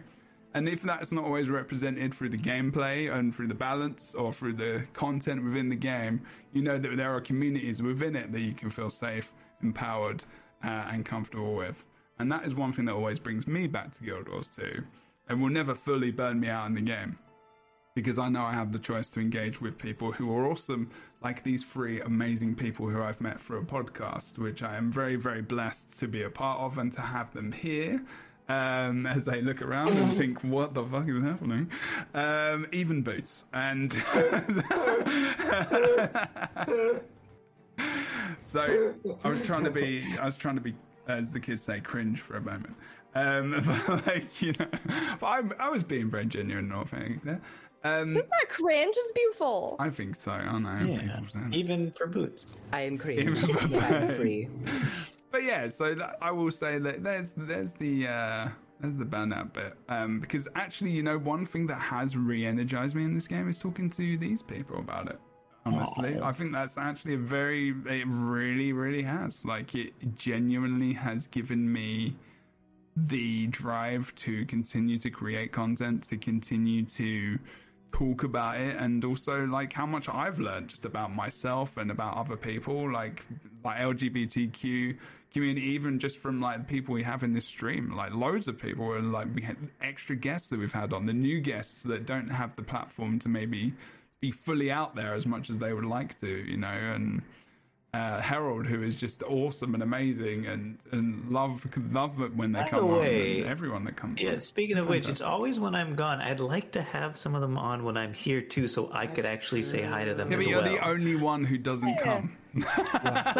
So like, I only replace people because I feel bad. That's fair. Also as well when they're not here. So like, we have a crew, and then like, Boots. yeah. I'll peace out a couple weekends, and then we can't have that. I'll peace out. I'll peace out. No. It's not. The world would collapse. I'll peace out and just do the tech. Oh, actually, that would work. That one might be okay. Yeah. I'm sure everyone would be happy if I wasn't there. We're like, swap hosts. What if we just created a network? Jeffro's not gonna ramble for like 20 minutes. Just give us your stream key. Yeah, we'll just take it. We'll take it, Jeffro. Yeah, no, Jeffro, I think that I rival you in rambling, so you're good. Yeah, at least your rambling is eloquent. Mine is just like, there's a piece of grass over there. Whoa! I will say this. Yes, you're both very eloquent in your rambling. No, I'm not. I feel like Rook has a more of a direction to her rambling. Oh yeah, absolutely. Yes. Rook knows where to go. Jabba's like, well, I'm going. The funny thing is, when I used to do PvP commentary though, it was fine. Like, I was always fine, like on a professional level. But when it's on my channel, I'm just like, wow, there's everything in the world, and we could talk about it all now. That is the way I am. Boots is very. You do free association, I think, Jebro, when you talk. You just, it's very much a stream. Oh, now I'm talking about this word. In this ramble, I talked about this word. Now I'm going to start talking about this word. It's because I see value in everything. I don't know. It's weird. Like, I do it in counsel. It happens in counseling. I'm like, and it helps clients for some reason. Like, they do it. So it's just a counseling. Because people get lost. They're like, I forgot what I was even thinking about. Yeah. Well, the thing is, random when you free association is a big therapy thing, like old school, like especially. Anyway. Jebra, I love your rambling. I know, I love it. I was just gonna say that's it. I like the free emotion, free thought. It's all very good. And then Kroof comes in, just like knocks it out of the park with some really astute observation or an expression that kills me. And Boots, I just love everything you do. Everything about you is just A+. And I loved seeing your painting today. It was so nice. And it's very fun. You have good observations on the game. Yeah, like I wish to have more of Boots' succinctness. He's like, boom. It's almost like a poem. It's like 3 lines and you got the whole image. You just drop it. It's so good. Also, I do need to see you as a child in a penguin suit. Yeah, we do need to find that. It's gone. I burned every copy. If you're missing context that we had the conversation before, that may have been talked about while Boots had a quick AFK moment. Yeah, I definitely think that was in confidence. I don't know. Oh, the rules of confidence broken. I wasn't. So sorry. I didn't say it, so it was not my fault. I would never sign an NDA, and you can be in full confidence that I told people. Actually, it wasn't me. Technically. Oh, so if it wasn't me and it wasn't proof, well, it must have been Crichton Herald. It was Crichton Herald. That was Phonax. Sorry. You can go back into the podcast and listen to that if you've popped in at the end. Otherwise... Or not. Or do. I mean, it's going to be there forever. The info is out there. We just don't have the proof. Physical proof, other than your word, which I believe, by the way. Oh, I believe every single thing that Boots says. You could tell me something completely absurd and I would believe it. I want you to know that. It's because it's Canadian. Okay, hold on, let me think about it. Actually, that's what I do as a pastime. People find it very live. No, I like. It's like I like 90% of my in real life humor is saying something very stupid and ridiculous, but like very straight, saying it very, like with a completely dry deadpan. And figuring out how many of my friends know that I'm speaking out of my ass or not. I met you in PAX West, didn't I? PAX East. Yeah, we met right there, didn't we? Yeah. Mm-hmm. Yeah. Oh my gosh. You're standing around on the I forgot you met. stage. That's awkward. Well, the thing is that there were 2 very different events that were happening. Like, I was commentating the World Tournament Series, and Boots was on the stage for the Heart of Thorns launch. So it was like, I didn't get to meet a lot of people because I was just there the whole time. And I didn't even get to see I saw the booth at the beginning and the end, like before the show. Remember when I had to ask who your co-streamer was? For Kalaris? Yeah. Yeah. Kalaris was co-streaming with you for it.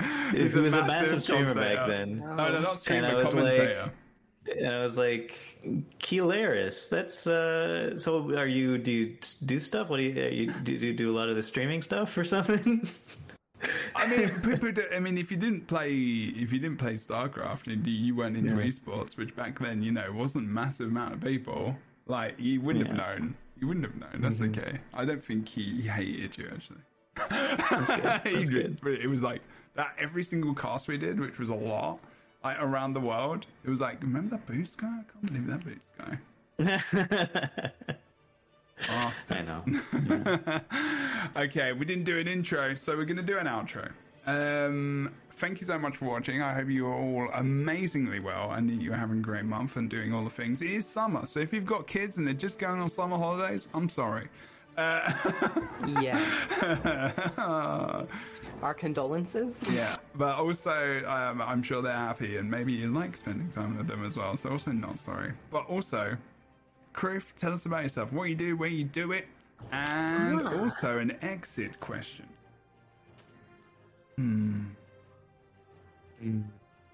What are you wearing on Sunday?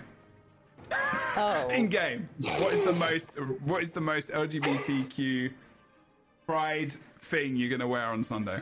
On your character or in stream? I have no One article. Or the entire outfit, I guess. Oh, okay.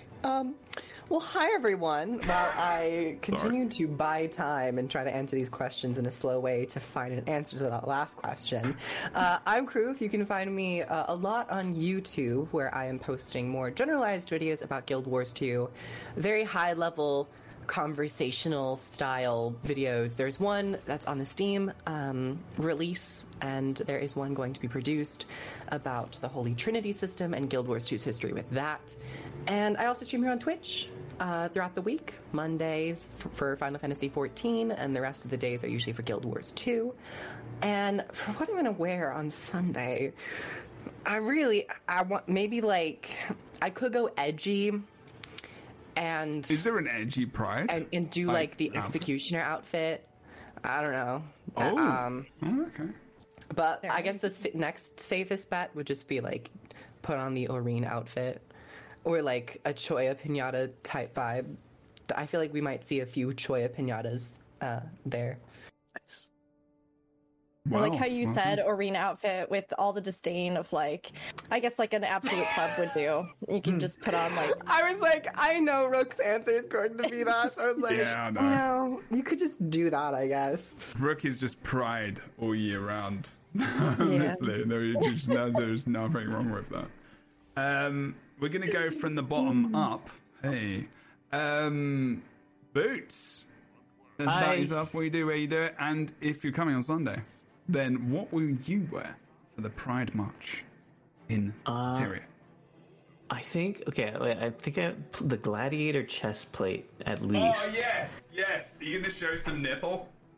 Yeah, that is the one nipple. I know the exact thing that you're talking about. So gladiator chest plate, definitely. Dyed black. Do a little leather action. You know how it is. There is some leather in that. Yes, that's true. Yeah. This is what you're wearing in real life, and then in the game, what are you gonna wear? In the game, a full-on habit. You can show nipple as a male, like a male identifying streamer now. That is okay. Is it? Yeah. That seems like a double standard. Yeah. I mean, that is another podcast. That is another podcast. Not as a female, no. Yeah, that's what Boots is saying. And so anyway, I do stuff on YouTube sometimes. I haven't for a little while because I've been gone for a month. But I may or may not get back to trying to figure out some Boots Bad builds. So I'll try to get that on for you guys in the next 4 months, let's say. Because there's a balance patch coming. Okay, I'll wait until that 4 hits months. at least. When is the balance patch? In 2 weeks. Oh, perfect. So I'll start working after that. And I've been fishing on Twitch for a very long time. I'm level 40 now on my character. That I'm going from level 1 to 80 just by fishing. After that, Where are you at the moment? What level are you? 40. Cool. Nice. Yeah, I'm halfway there. Ooh, I'm halfway. Okay, and then he can't sing anymore, so don't do that. I can't.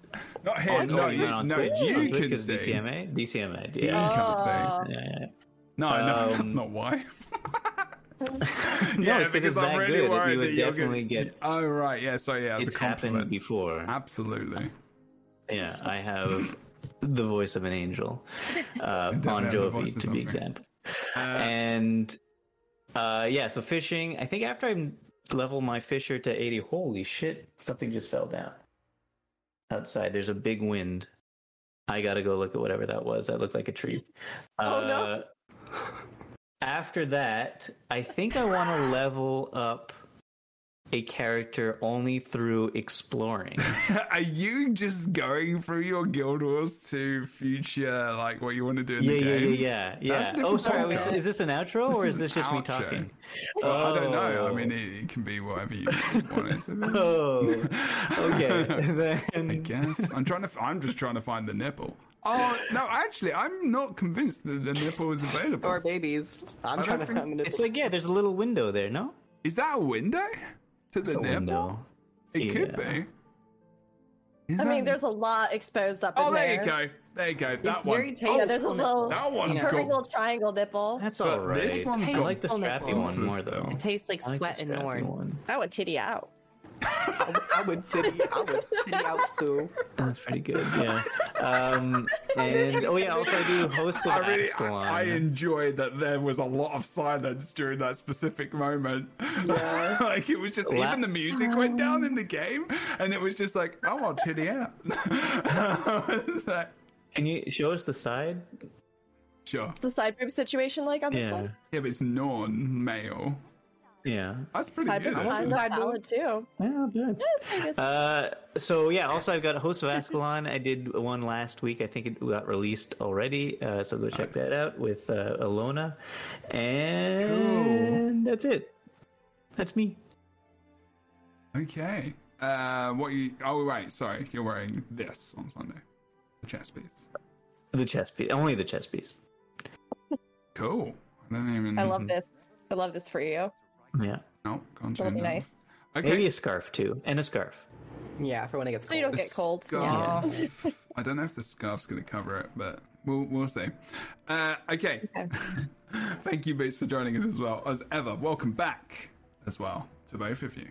I know both of you. Thank you. Yes, and then our last but certainly not least, it is Jebro Unity. Sorry, Rookery. Wait a minute. Fantastic. Rookery. Jebro's time. Legend. What do you do? Where do you do it? And also, yesterday, Rookery was on the Crown channel as well. I will announce that very quickly. Oh my Hey now. goodness. You I were was- there, Kroof. How did you forget about I it? don't I know was why, going to do it but in I the just beginning. my brain. I forgot to do it in the beginning because we didn't do an intro. So I'm going to celebrate Rook very quickly. Because we do that here. That's what we do. We celebrate our friends. Rook was on the Crown channel yesterday, which is very awesome, and won. I don't know what that meant, but I was a bit confused. But like, you were the best one, or people put things in chat, and you got some shout outs at the end, which was very cool and well deserved.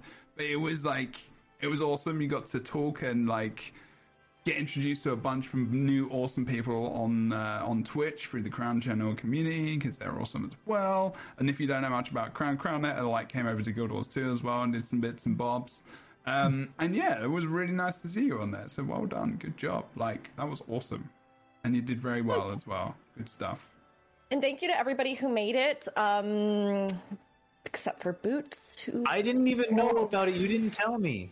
It was a tweet. is Jebro and Kroof. Thank you so much for being there to I'm support trying to me. disconnect from social media right now. No, you're fine. You're fine. Don't. I'm just No, you're teasing you. I'm just teasing you. Oh my gosh. I honestly, genuinely was just happy that even a single human being showed up, because my worst nightmare when they told me there was a vote at the end was that like everybody would have forgotten that I had said that there was a stream, and then I'd just be there alone like, I swear I have friends on the internet, guys. I swear. I did some content creation, and people, I sometimes watched it. But no, it was wonderful, and you were all very lovely, and thank you for the support if you made it, and if not, you can catch the VOD as well. And yeah, I guess with the vote that I'll be featured, the little thing that I did at the end will be featured on a couple Crown Channel shows, so if you see me pop up, that's why, so it'll be a good time. But thank you, that was awesome. And yes, I'm Rook. You can find me at Rookery, ROOKURI, on Twitch, on YouTube, on Twitter with an underscore after it, Instagram as well. So wherever I am, I'm probably talking about MMOs, having a good time, vibing it up, goofing around, talking about things that we have no idea how we got there to talk about them. Even on the Crown Channel show last night, Yeah, it was funny. there was a lot of talk about romancing gnomes. No, my God. yeah, that was- So I'm not even sure. I Keebler got there, Elf? honestly. I don't know if I the Keebler Elf wanna is a no, know- but yes. Why don't more conversations end up about romancing gnomes? it's a good question. I think those are the real questions we should be I don't asking. know. You didn't play WoW long enough. Yeah, that's true actually. That's true. Yeah, that's true. We Or like D&D. gnome, like norm, like a gnome. Yeah. Anyway, sorry. What? Nope, that's it. That's me. The end. I have nothing else to say because you all cracked me up so much that I feel like there's nothing else that I could possibly say. Or you've at this forgotten point. that you should probably say your Twitch channel name. I did say it. Oh, you did? Jebro. Sorry. Oh, wait, you were making me Oh, laugh. yeah. You were making me laugh too much as well. I just gave you the opportunity to say it again, so you missed You can out find me on that. on two channels, at Kroof _ and at Boots. Oh, aka World of Enders _ as well. Yes. And yeah, that's where you can find me. So go check those channels out. Follow them for sure. Amazing. Okay. I'm Jebro, twitch.tv/JebroUni, and this is where the Lightbringers podcast is on. Unless I say it's not going to be on, it is back. We haven't been here for a couple of weeks because of graduation and all the things. And did I miss the 40th or the 50th episode? Yes, you did. Fuck. Yeah, you did. Sorry, Boots. I am sorry about that, but it was fun. Go watch it. It was fun. We had a really good time. Gave each of us $50. Yeah, we got so much money. Wait, I gave you money? A lot of it, yeah. Okay. I like how I'm the student here. I gave money to people. Are we supposed to be giving you money for doing this podcast? Is that what's supposed to be happening here? That's our battle pass. We had to pay for a battle pass to get on the podcast. Yep. Twitch.tv/JebroUni if you want to come watch and listen to Lightbringers. Lightbringers views in recent weeks, last couple of episodes, they have jumped up. I'm not sure where this is being advertised. Keep saying that every time I'm not on. Because the algorithm be slapping when Boots isn't here. That's not what I mean. Period. But there's episodes where you're there and like they've got massive views as well. But no. Go to the footage. Last time I was on, you said our previous episode was the most viewed episode ever. It was, and it was another one I wasn't on. If I say that every single week, every single time, then it's a good thing because it gets people to come and watch it. It's not an insult to you. I say it every time. Okay. All right. I'm trying to get people. It's marketing. Okay, sure. All right. Well, y'all want to talk about SEOs, backlinking? You could just not come, and then the whole thing would be like, not as fun. I guess. Blow up. It would blow up. You have like the best. Please No. I just said, and it wouldn't be as fun. By the way, just in case you missed that. Okay. Right. It never is as fun. But you're always welcome. Yeah, of course you are. But yeah, that's been the podcast. Go and check it out. There has been like the audio versions as well. Like they're all good. They're all very equal in views and listens. But yeah, no, seriously, it's been awesome. I think this is episode 12. I'm just checking. Yeah, and it's been about, again, everything. I really hate it sometimes when I have to go through these episodes and chapter them. It's a nightmare. It's actually the worst because we talk about so many different things. I'm like, how do I round out like 20 minutes of conversation? And sometimes it's just like Kroof says a thing, Rookery does something over there. And I'm just like, I don't know anymore, so go check it out. I also stream mostly at weekends now, maybe an extra day or so during the week because uni is done, and I also passed my licensure exam, which is an extra thing on top of the graduation. So it's been a whole week of like, boom, boom, boom, good stuff, which is, very fucking welcome. So yeah. Please make sure you celebrate Pride this month. Celebrate Pride Interior and in the games you play, wherever you can, and talk up for the people around you and everything. We got Juneteenth coming up next week as well. I love this month. It is good times. I will see you soon on the stream as well with these bunch of lovely people. PK Crimes, and we'll be back. We're pretty sure we're going to be back next week, and we might go with the Guild Wars 2 flow idea. I kind of want to get into that, the flow of Guild Wars 2, how it flows. I won't be here next week. Aww. Cool. There'll be so many views on that episode. What? I actually won't be here. Well, no, actually, in the afternoon I will. Probably. Maybe. I'll let you know. Okay. I'm spending time with a friend who's moving away, so I'm spending as much time with him as possible. Oh, that's good. Do that. Yes. Okay. We'll just get on, you can put in a request for people that you've missed to be on the podcast that you would like to do the podcast with. If you're going to be here next week. If Rook and Kroof are not going to be here, then I think I just won't show up. Rip Jebro! Oh shit! Shit! I would actually not be surprised if that was the thing. Okay, I gotta check. I don't say that episode. It's okay when we start. They're all talking to each other. I'm just quiet, like in the corner. It's okay. We love you, Jebro. You brought us together. It's okay. We love you so much. We just also really love teasing you. No, I'm not coming next week either. I'm gonna get all my favorite other people. I currently do not have, as far as I could tell, like, ooh, wait, no, the 24th. Hold on a second.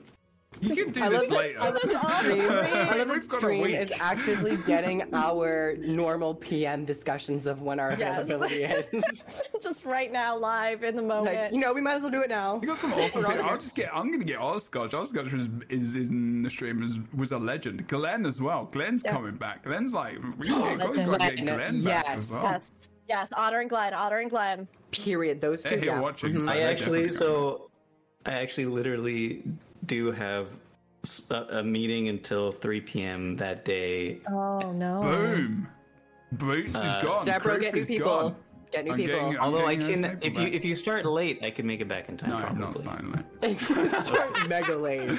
It depends. No, 3 p.m. my time. We'll see. 3 p.m. my time. See. Well, wait, that is like pretty much the same time. Yeah, exactly. It ends when this starts. I just have to get from somewhere back here to anyway. Okay, all right. Well, maybe like I'll tag this on the podcast, and everyone else can like enjoy our conversation about how you need to transition from one place to another. Yeah, and that's gonna. We can talk about that. Yeah, I loved it. I thought it was riveting. Yeah. We'll see you next time on the Good or See podcast. Lightbringers episode 50. Fucking, I have no idea anymore. Enjoy your life. Let's just call it episode 50. Enjoy, episode 50.1. Because Boots missed it. Because Boots is not dedicated to the cause. Later! If I don't do anything else, if I say anything more, then it's going to be a mess. Yeah. It wasn't already? I'm going to do this! Already there? Happy Pride, mother flippers! Be gay, do crimes, and we'll see you next time on the Lightbringers podcast, episode 53 next time! And I will see you soon. Come and join us all on Sunday as we walk around in interesting armor. For Pride, do it! Join us. See you soon. And wear hats.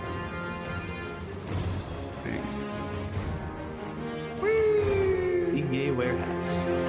Be gay, wear hats. Be gay, do anal.